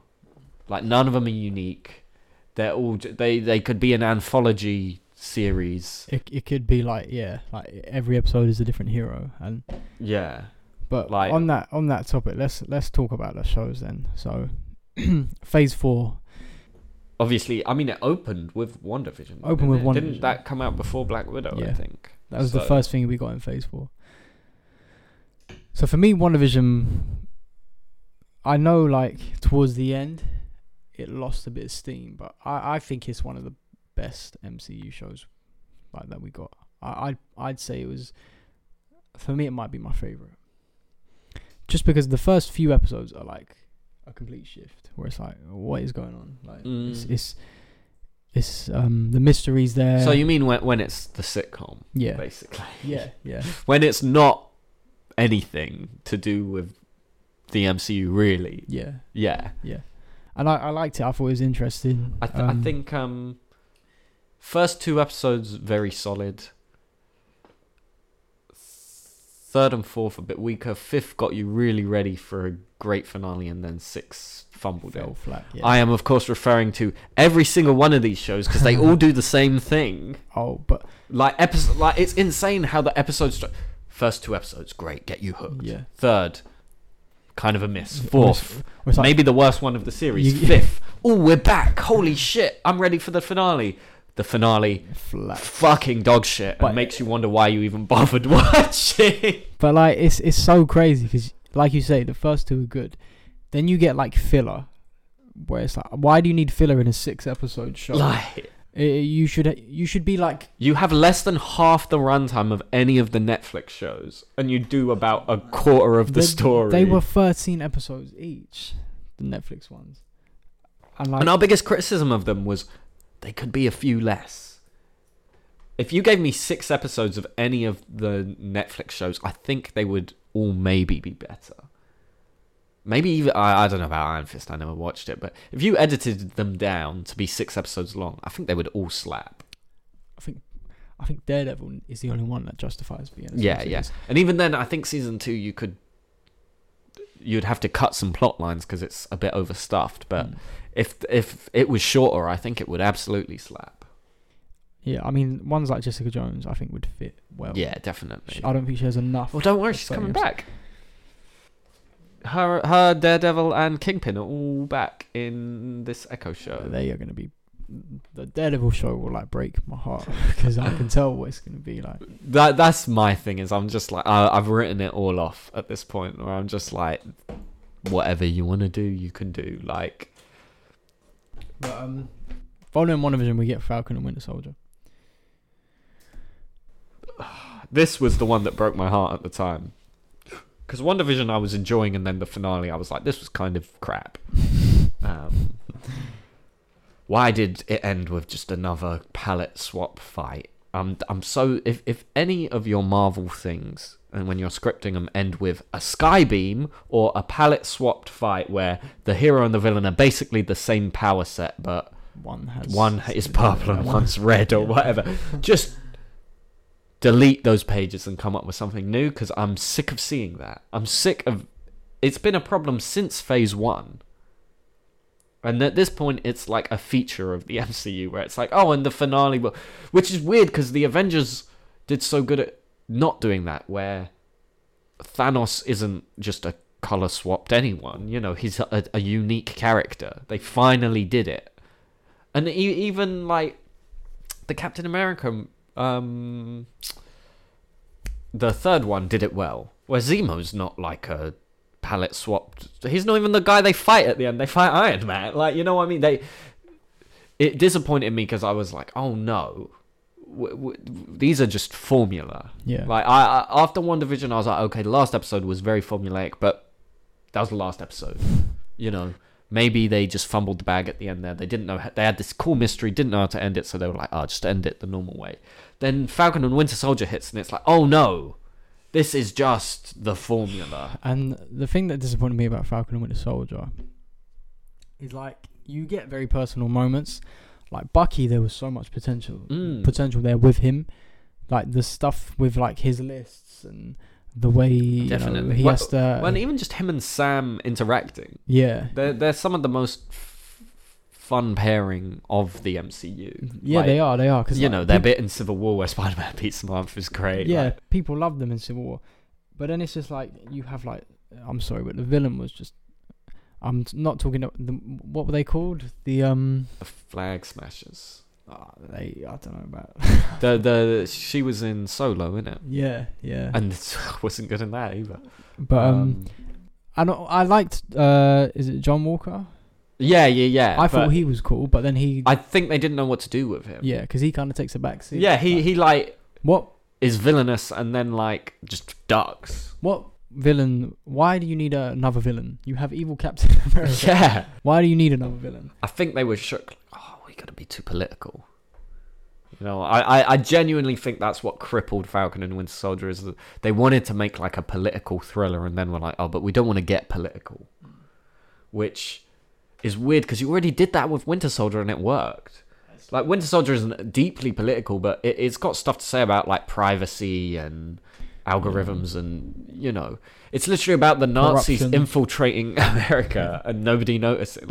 And, like, it's the best MCU film. Yeah, for that reason, because it actually has I'm not saying it's got mad deep layers, but it has more to say, and it commits to the plot. Whereas this is like, it wants to talk about like nationalism, and then like it's like, oh no, that's way too of a hot button issue. Let's end it with Sam going, you lot need to sit down and figure this out. Peace. I'm Captain America now.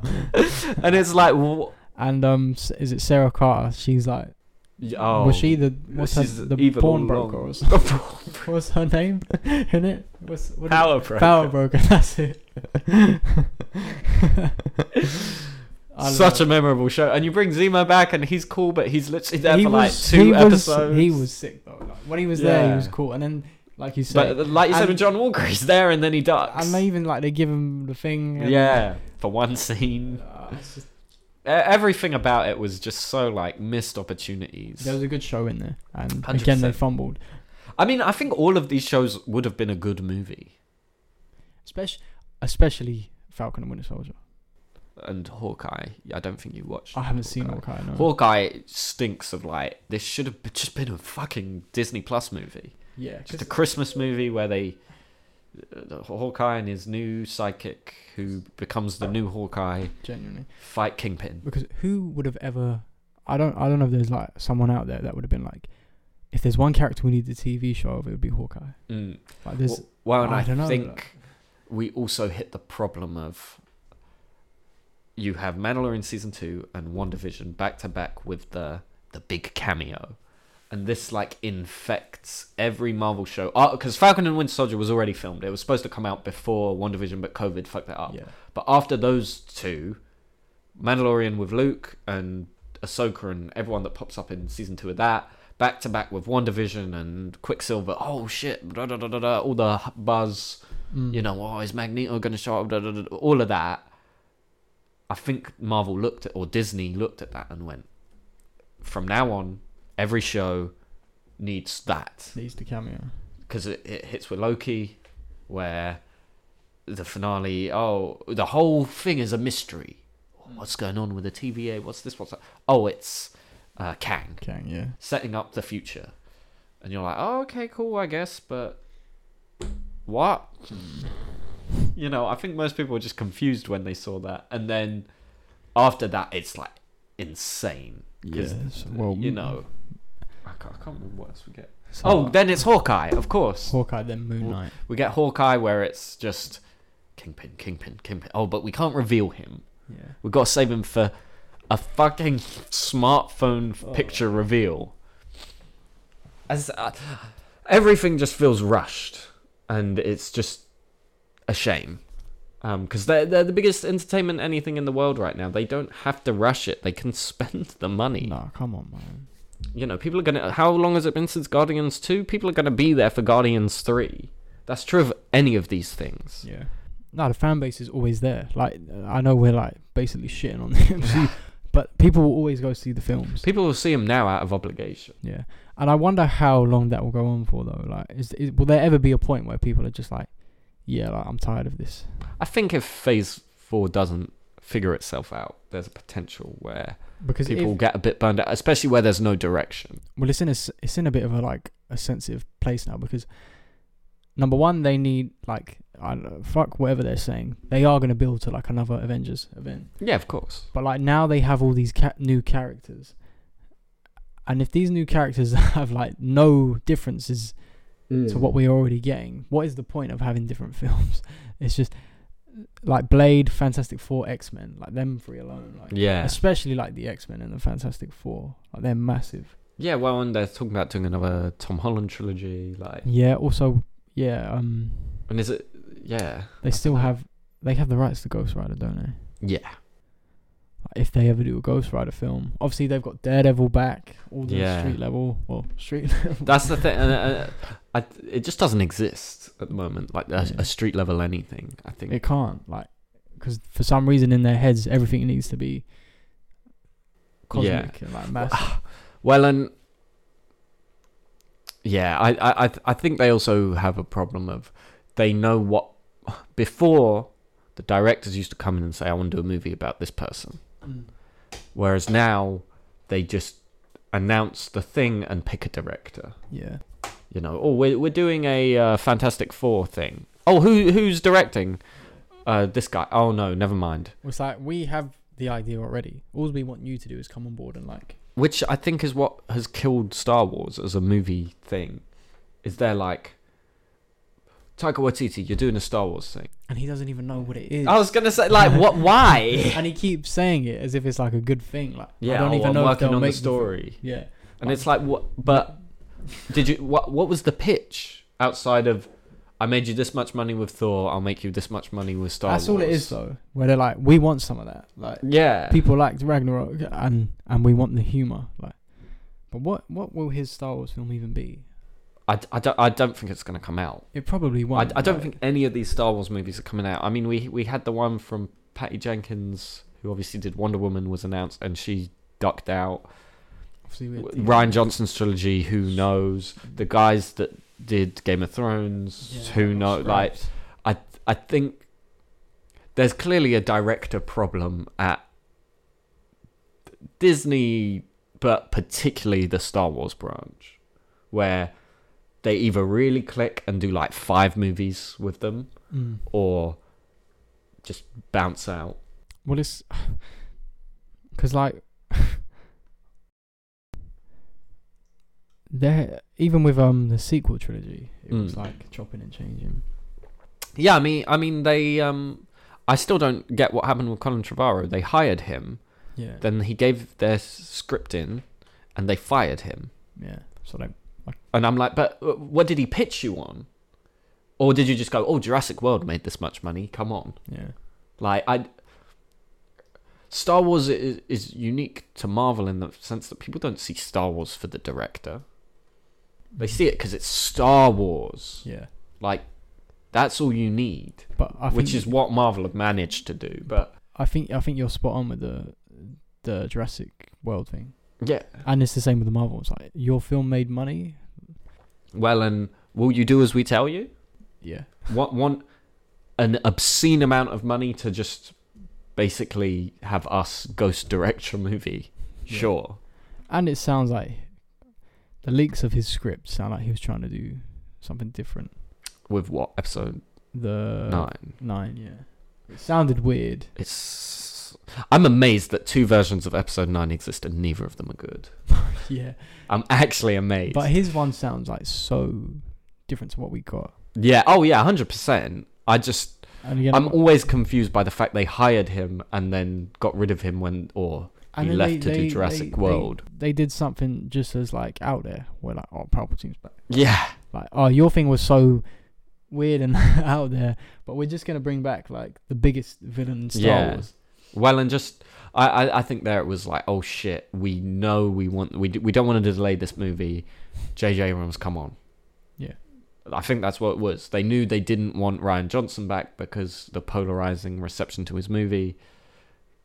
And like, oh no. So give it to J.J. Polarizing. Let's give it to the guy that started this, sure. And J.J. Abrams is a good, like, working director where he will crank out a movie for you at the end of the day. He's very talented. Like, the craft level of Abrams movies, regardless of the script quality, he can direct the shit out of a movie on a deadline as well. So, and with a lot of constraints, he came from doing TV, he jumped over, he did like the Star Trek reboot and that. Like, it sounds like I'm dissing him, but I genuinely mean it as a compliment. I say, like, he's a great working director where Abrams can just fucking knock out a movie. Yeah. And so I get why they went back to him, but it's just like, just delay the movie.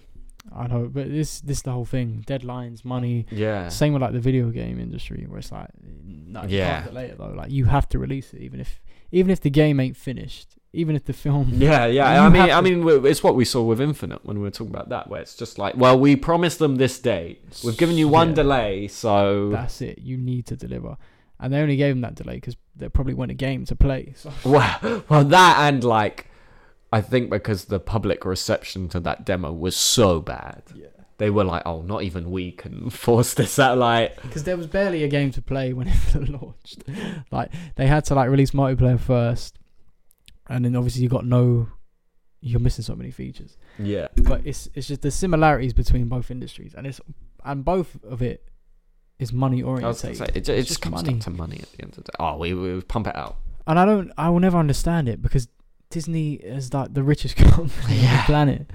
Well, and like it's weird how they negate other, like, talking of game. Where are the Star Wars games? Like, it's weird how like Disney are so blind to certain things. Where, like, why are all of our Star Wars TV shows only in 2 specific eras? They're either between 3 and 4, or they're after 6, and that's it. That's all you're allowed. Like, it. Why is there not a million different Star Wars shows in different settings? It's because they want to play it so safe. Exactly. Like, everything has to be cohesive. Yeah, they want to play it safe. Which is why I will go to my grave bewildered about Black Widow. They're also, we've got to be cohesive, this and that. So let's make a movie about this character after she's fucking dead. Yeah. Like, bizarre, the most bizarre choice in all of Marvel's when history. When is that set? When is Black Widow set? Between Civil War and Infinity War, yeah. Oh, because obviously she dies in Infinity War. No, she dies in Endgame, sorry. I'm telling you, the most bizarre choice Disney have ever made, film-wise, is releasing Black Widow then. I can't even say it's because they wanted, like, a female superhero thing, because they'd done Captain Marvel already. Yeah, and they had, like, 7 other projects. And Black Widow has been around since 2009, 2010, when's Iron Man 2?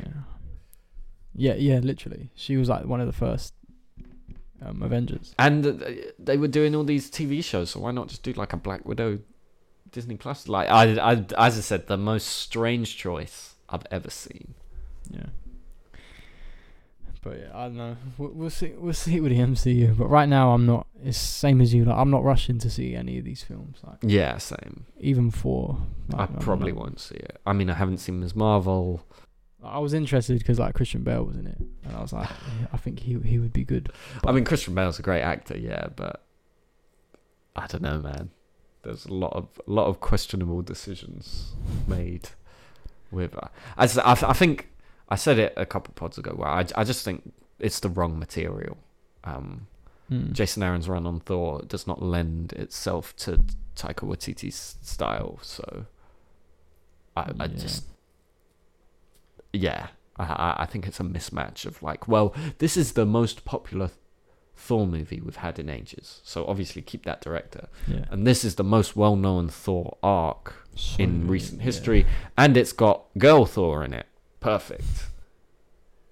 Oh no, they're fundamentally different styles and kind of incompatible. Oh no, who'd have thought? And also we're cranking out like 8 of these a year, and Taika Waititi's on like 5 different projects at once, so I'm not really surprised that this one was kind of phoned in, you know. Yeah.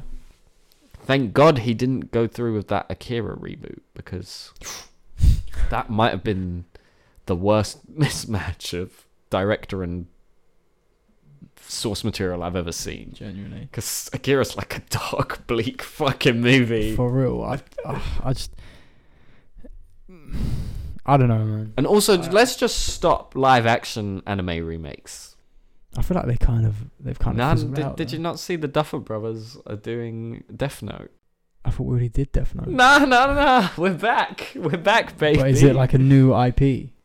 Because the Duffer Brothers are doing, like, Netflix have basically got them to make like a label where it's like, or a studio where it's like Duffer Brothers. Yeah, like, or I think it's called Upside Down Productions. So obviously they're doing the last season of Stranger Things. They're doing the spin-off, and they also announced something else and Death Note live action. How did I miss that? I was going to send it to you. That's interesting. I think we just need to stop. Like, I mean, none of them are good. Has there ever been a good one?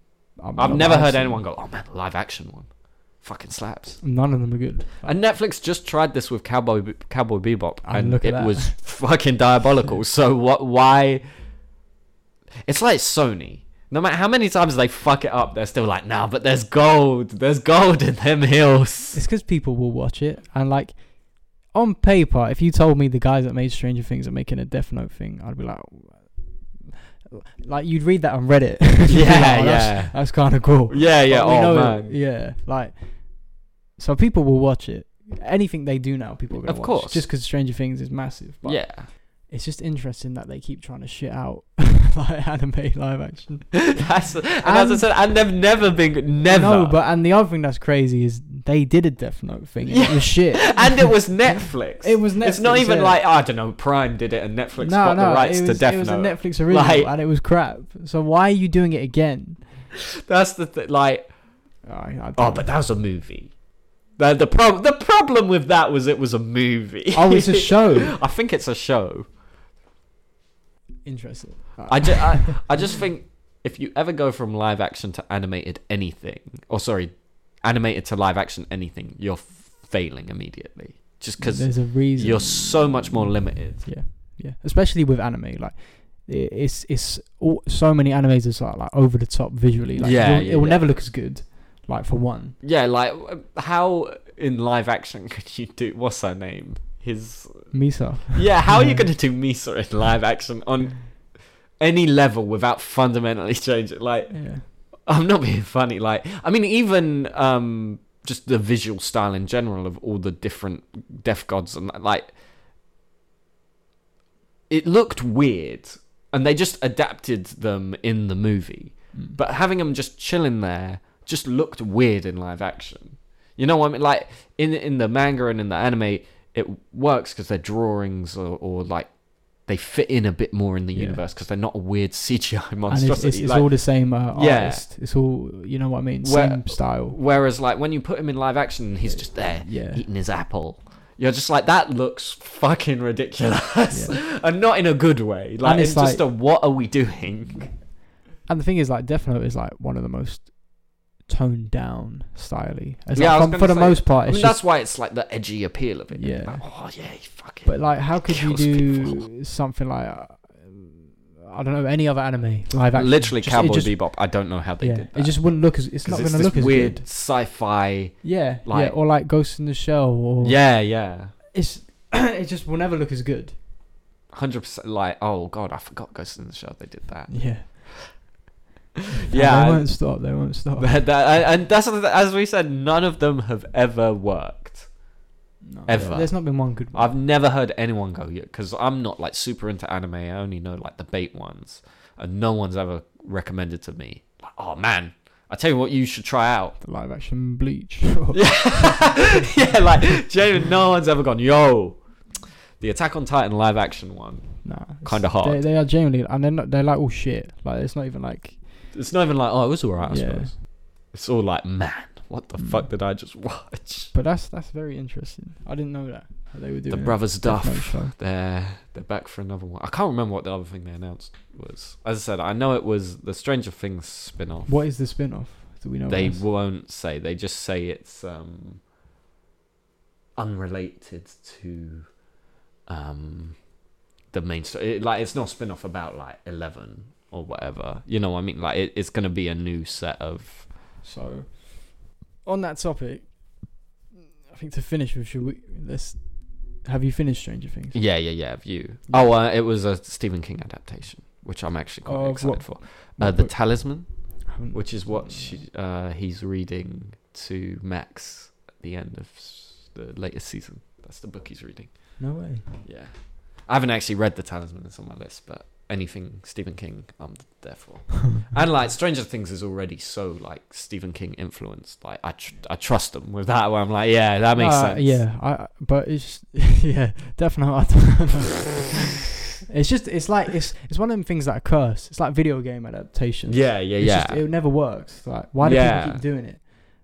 Because they make money. Like, genuinely, it's because anime makes so much money. It's like, even if we get 10% and of like, Death Note's audience, and like Netflix is like big for anime. So exactly. They have so much on there. That's the connection, but they're like 0 for 0. Like Cowboy Bebop was shit and Death Note was shit. I'm not being, but Death Note they've already tried, and it was crap. Like, I don't like, it was that. so bad, so bad. I don't get that. It's just like, do anything. It'd be like if in like 2 years Sony were like Morbius and just acted like they hadn't already made a Morbius movie and like, yo, Morbius. I think they probably forgot they did Death Note. Probably. Like, I don't blame them. It was pretty forgettable. Although I get what you're saying about it looks like Ryuk looks kind of cool. He sticks out. He's cool in the sense that he just looks like Ryuk. Ryuk. Like they didn't fucking redesign him, and it is Willem Dafoe, who like is like a good choice. Yeah, absolutely. But it is like it just is so everything about the vibe is like because they're trying to do dark and serious, and they like fuck up every character. Yeah. Every other character is like completely different. Yeah, I mean they literally change the names of half of them. Yeah, like come on, just relax. Yeah, well, and just trying to condense it into a movie was already a weird choice. Yeah, like you have how much so content. much. Yeah. Like I get it. There's only the one batch of Death Note. It's not like I don't know Naruto or something where there's 10,000. But it's still like a lot. I was gonna say, but it's still a full like however many episodes of the anime. No, but and like the manga, quite yeah.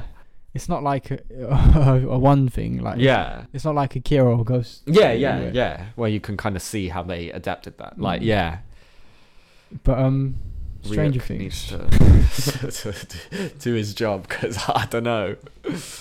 Okay. Obviously, we've kind of talked about season 4, but I guess just generally, I think we both really fucked with season 4, the first half. Yes. No, I really liked it. Overall, I thought it was good. I said it was great. It was long. It was long, and I think in places didn't need to be that long. Like for me, I know there was a lot of plots going on. Yeah, and like everyone was so separate. But they've already talked about next season. They want it to be shorter, and I'm like, that makes sense because this is like fine with that. After 3, everyone was so split up. They had to write them back in something. Yeah. At the same time, I thought certain plots didn't need to be there or to be that long. Yeah, I think to me the main one was the guys tracking down 11. The army dons. No, not that because they're not too. I mean, the show literally forgets about them in the last episode. But I meant more Mike and that lot, where they go to a lot of places just to track her down. Yeah, sort like of thing. Where it's like, you could have just done that, moved on. Yeah. Like, I don't know. Yeah, I mean, it's for me. It's like, how do we stretch out their plot so it lines up with? Literally. We can't have them get to 11 too soon because otherwise they'll be there when the army attacks. Yeah. But like, it's not a massive. Yeah, no. It just felt. I think this was definitely one of the best seasons for me. The thing, I will give you. You were right about Vecna. Yeah, where he is the ruler of the Upside Down. But it's like weird. It's like it was already there, but he shapes it. Yeah, which I will say, I think it's kind of lame. I didn't like it. Like I didn't like it. The Upside Down went from this cool, like weird fucking place where it's like a force of nature. No, it just hates us. And they're doing that thing where it's like, yeah, but it was him all along. Yeah, he was never. Yeah. We only thought about him this season, but he was behind everything. People are already trying to be like, it's him that kidnaps. No, I hate. It's not the Demogorgon. It was Vecna. I hate when like things do that. Yeah, it's some fat retcon. And like, why? Like, just he can just be there. Like, and just like, why did it take him this long? Yeah. Yeah. Like, what was he just lazy? He was like, oh man, I don't really want to get involved. Like, there's literally season 1, like, there's a portal. Yeah, like, well, he didn't know there was a portal. Season 2, there's a massive portal. Yeah. Like, yeah. And then I shaped the Mind Flayer because I like spiders. That's lame, why he looks lame. Like and just like. Vecna was cool. In the first half, I was like, this guy's so terrifying. Cool. Like, he's cool. Genuinely was one of the best villains. And because he was unique, because he had a personality. Yeah. And then they had to give him, like, a super detailed backstory. Like, yes, like, I shaped... Well, and, like, 3 backstories. Yeah. They're like, so he's Freddy Krueger's son. He's also number one. He's also... the guy that shaped the Upside, like it's too much. It felt like they were stacking a lot on. Like Mind Flayer was all him. Yeah, season 3, like that's what they want about, and I don't like that because it's bait. Like they only thought about him this season. Yeah, exactly. And you can't tell me otherwise. Like I just don't like when things do that. Yeah, it feels cheap. And as I said, and also I don't like it because it gives the Upside Down like a face, and which I think is lame because it's just like if you're gonna do that. He needs to be more tied in, where like he doesn't really have that much beef with 11. Like, okay, 11 sent him to the Upside Down, but in the grand scheme of things, he kind of prefers it. Like, it's making him a bloke doesn't really make me any more invested than when a monster kidnapped Will in season 1. Yeah. You know, I mean, it doesn't. He's not tied enough into the main. Like, him and Mike have no beef outside of Mike doesn't want to die. It was more like their beef was with the Upside Down. Exactly. And you have all this cool lore, 3 seasons worth of lore, and then you're just cheaply going, yeah, it was him. It's like, fake now. Yeah. And it's like you say, he has no like personal connection to anyone other than Elle. And even then, as I said, it's not that strong to like. Well, yeah, and like they retcon him into when they massacre the all the numbers get massacred. Yeah. And like I don't know if there's a plot hole, but you know when Papa at the beginning of season 4, Papa's with another kid. Yes. In the room. Yeah. And then he hears all the massacre. Yeah. But then, like, flashback, he was watching it on the monitor. No. I think that flashback is him rewatching the tape. He's rewatching. I think that's because obviously he comes in and he's like, "What did you do to 11?" Because he didn't know it wasn't her. Right. I think the idea is afterwards he then rewatched the tape and went like, "Oh shit." And she pushed him through there. The thing I didn't like is I didn't like the idea of him searching the Upside Down for one. I was like, I kind of just preferred it when they were like, oh, we found this thing. Let's just send people in and see what happens. Rather than him being like, I want to find number 1. Because it's like, it's too, because, was it because they wanted information on the Russians? Yeah, was like. it a mixture? Like, what's. It's too many plates. Because they're trying to push in, Vecna was the big bad. And we need the final season to be the. Season. It needs to be the world's verse. Like, well, don't worry. Final season, like 4 episodes in, he's gonna get one shot by like Robin, and then 11's just gonna turn evil out of nowhere, and like Michael have to stab her at the end of the show, and that's how it'll end. And Michael like go live in the Upside Down. Yeah, that's how it'll end. And my only other thing is, it felt like. Oh, and when Vecna dies, all the Upside Down just dies. They all die. Because That's they're a it. hive Yeah, mind. yeah. Even though we've killed like plenty of Demogorgons and that, if you kill Vecna, they all die.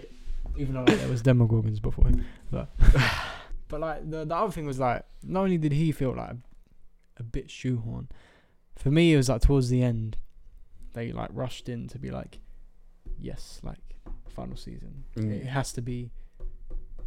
I feel like they wanted to do the Upside Down invades the world, but we're like, that's kind of a final season thing. So they like do it, and then immediately like, actually, nah. Yeah, and it's like the shot where like they're all standing on the hill. Yeah, which I'm excited. I like that everyone's back. It's like all the mystery and that's kind of gone. That's my big thing. As I said, I like the Upside Down being this dimension that just like wants to kill us, because like.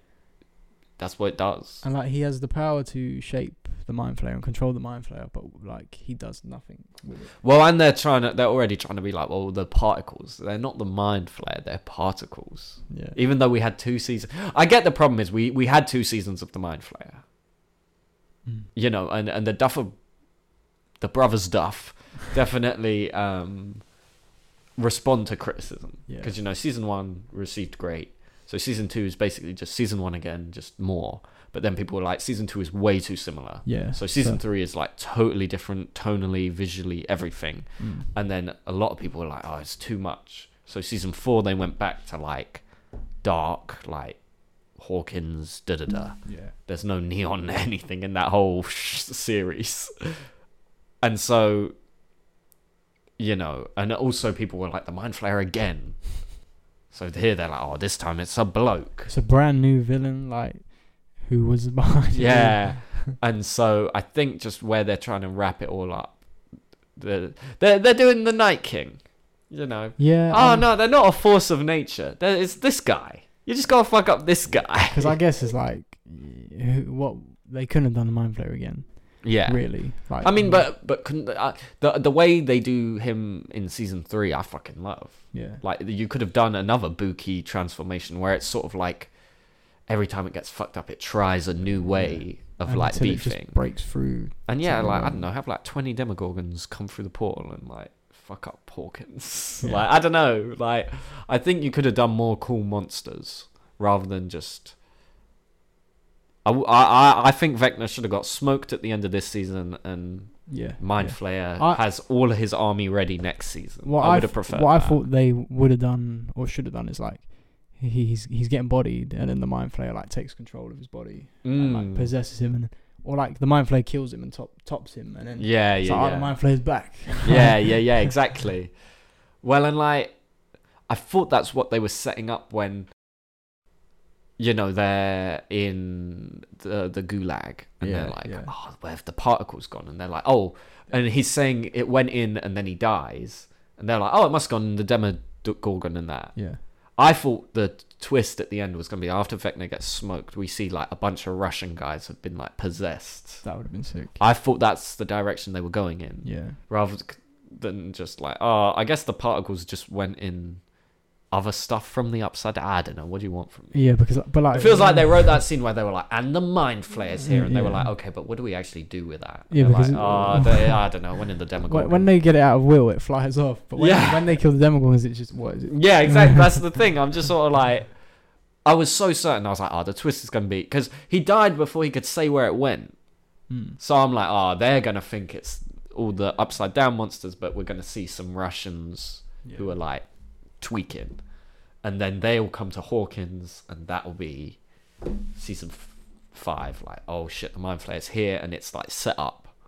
It's not like 3 where it's sort of weaseling its way in. Like here, it's here, it's back, and it's pissed. It's been in this Russian death camp. Like it's back. You could have done it, like, or even have it like, because it takes over Vecna, it then gets intelligence. And it can speak, and I don't know. It's like I said, when you bring in a character, and then you just write in, yes, it was all him. It was all him. It was all him. There's never like any reference to this, but I don't know. I'm still overall though. I was gonna say, I think it was a good season. Yeah. I think a bit long, definitely, but I think it got everyone to a place. I'm quite excited to see where we go with we it. Finish. Yeah. Yeah. But yeah, I think it's a good time for it to finish as well. Definitely. Season 4, like.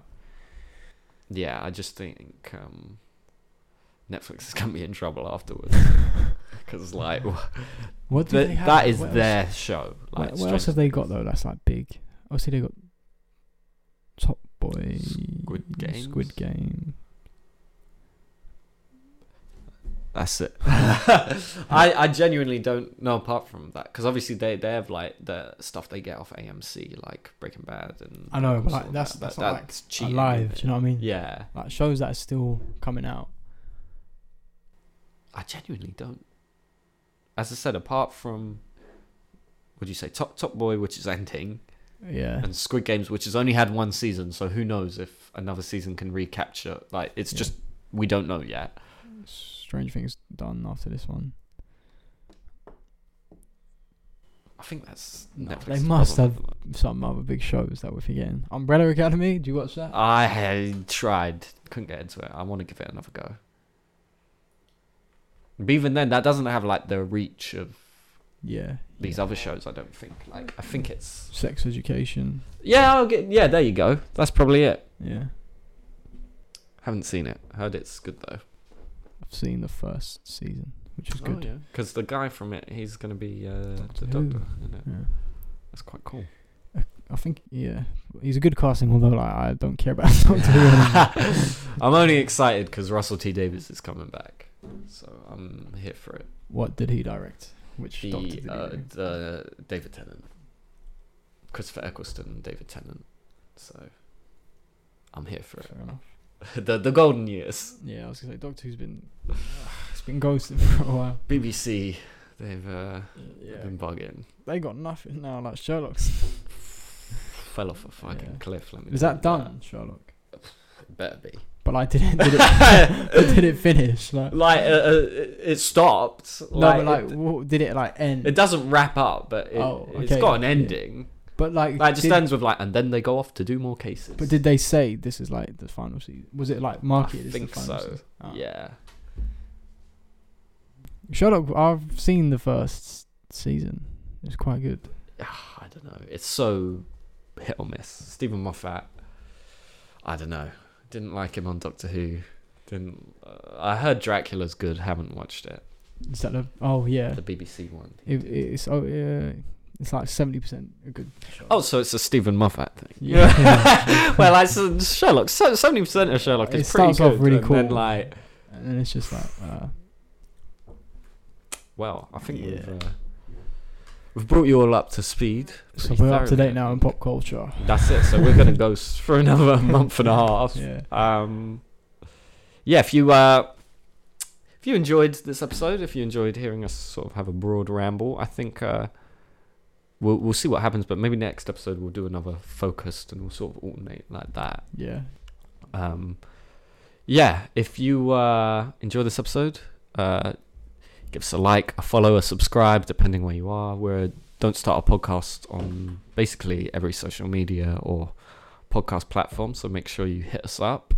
Let us know your thoughts on anything we talked about, really.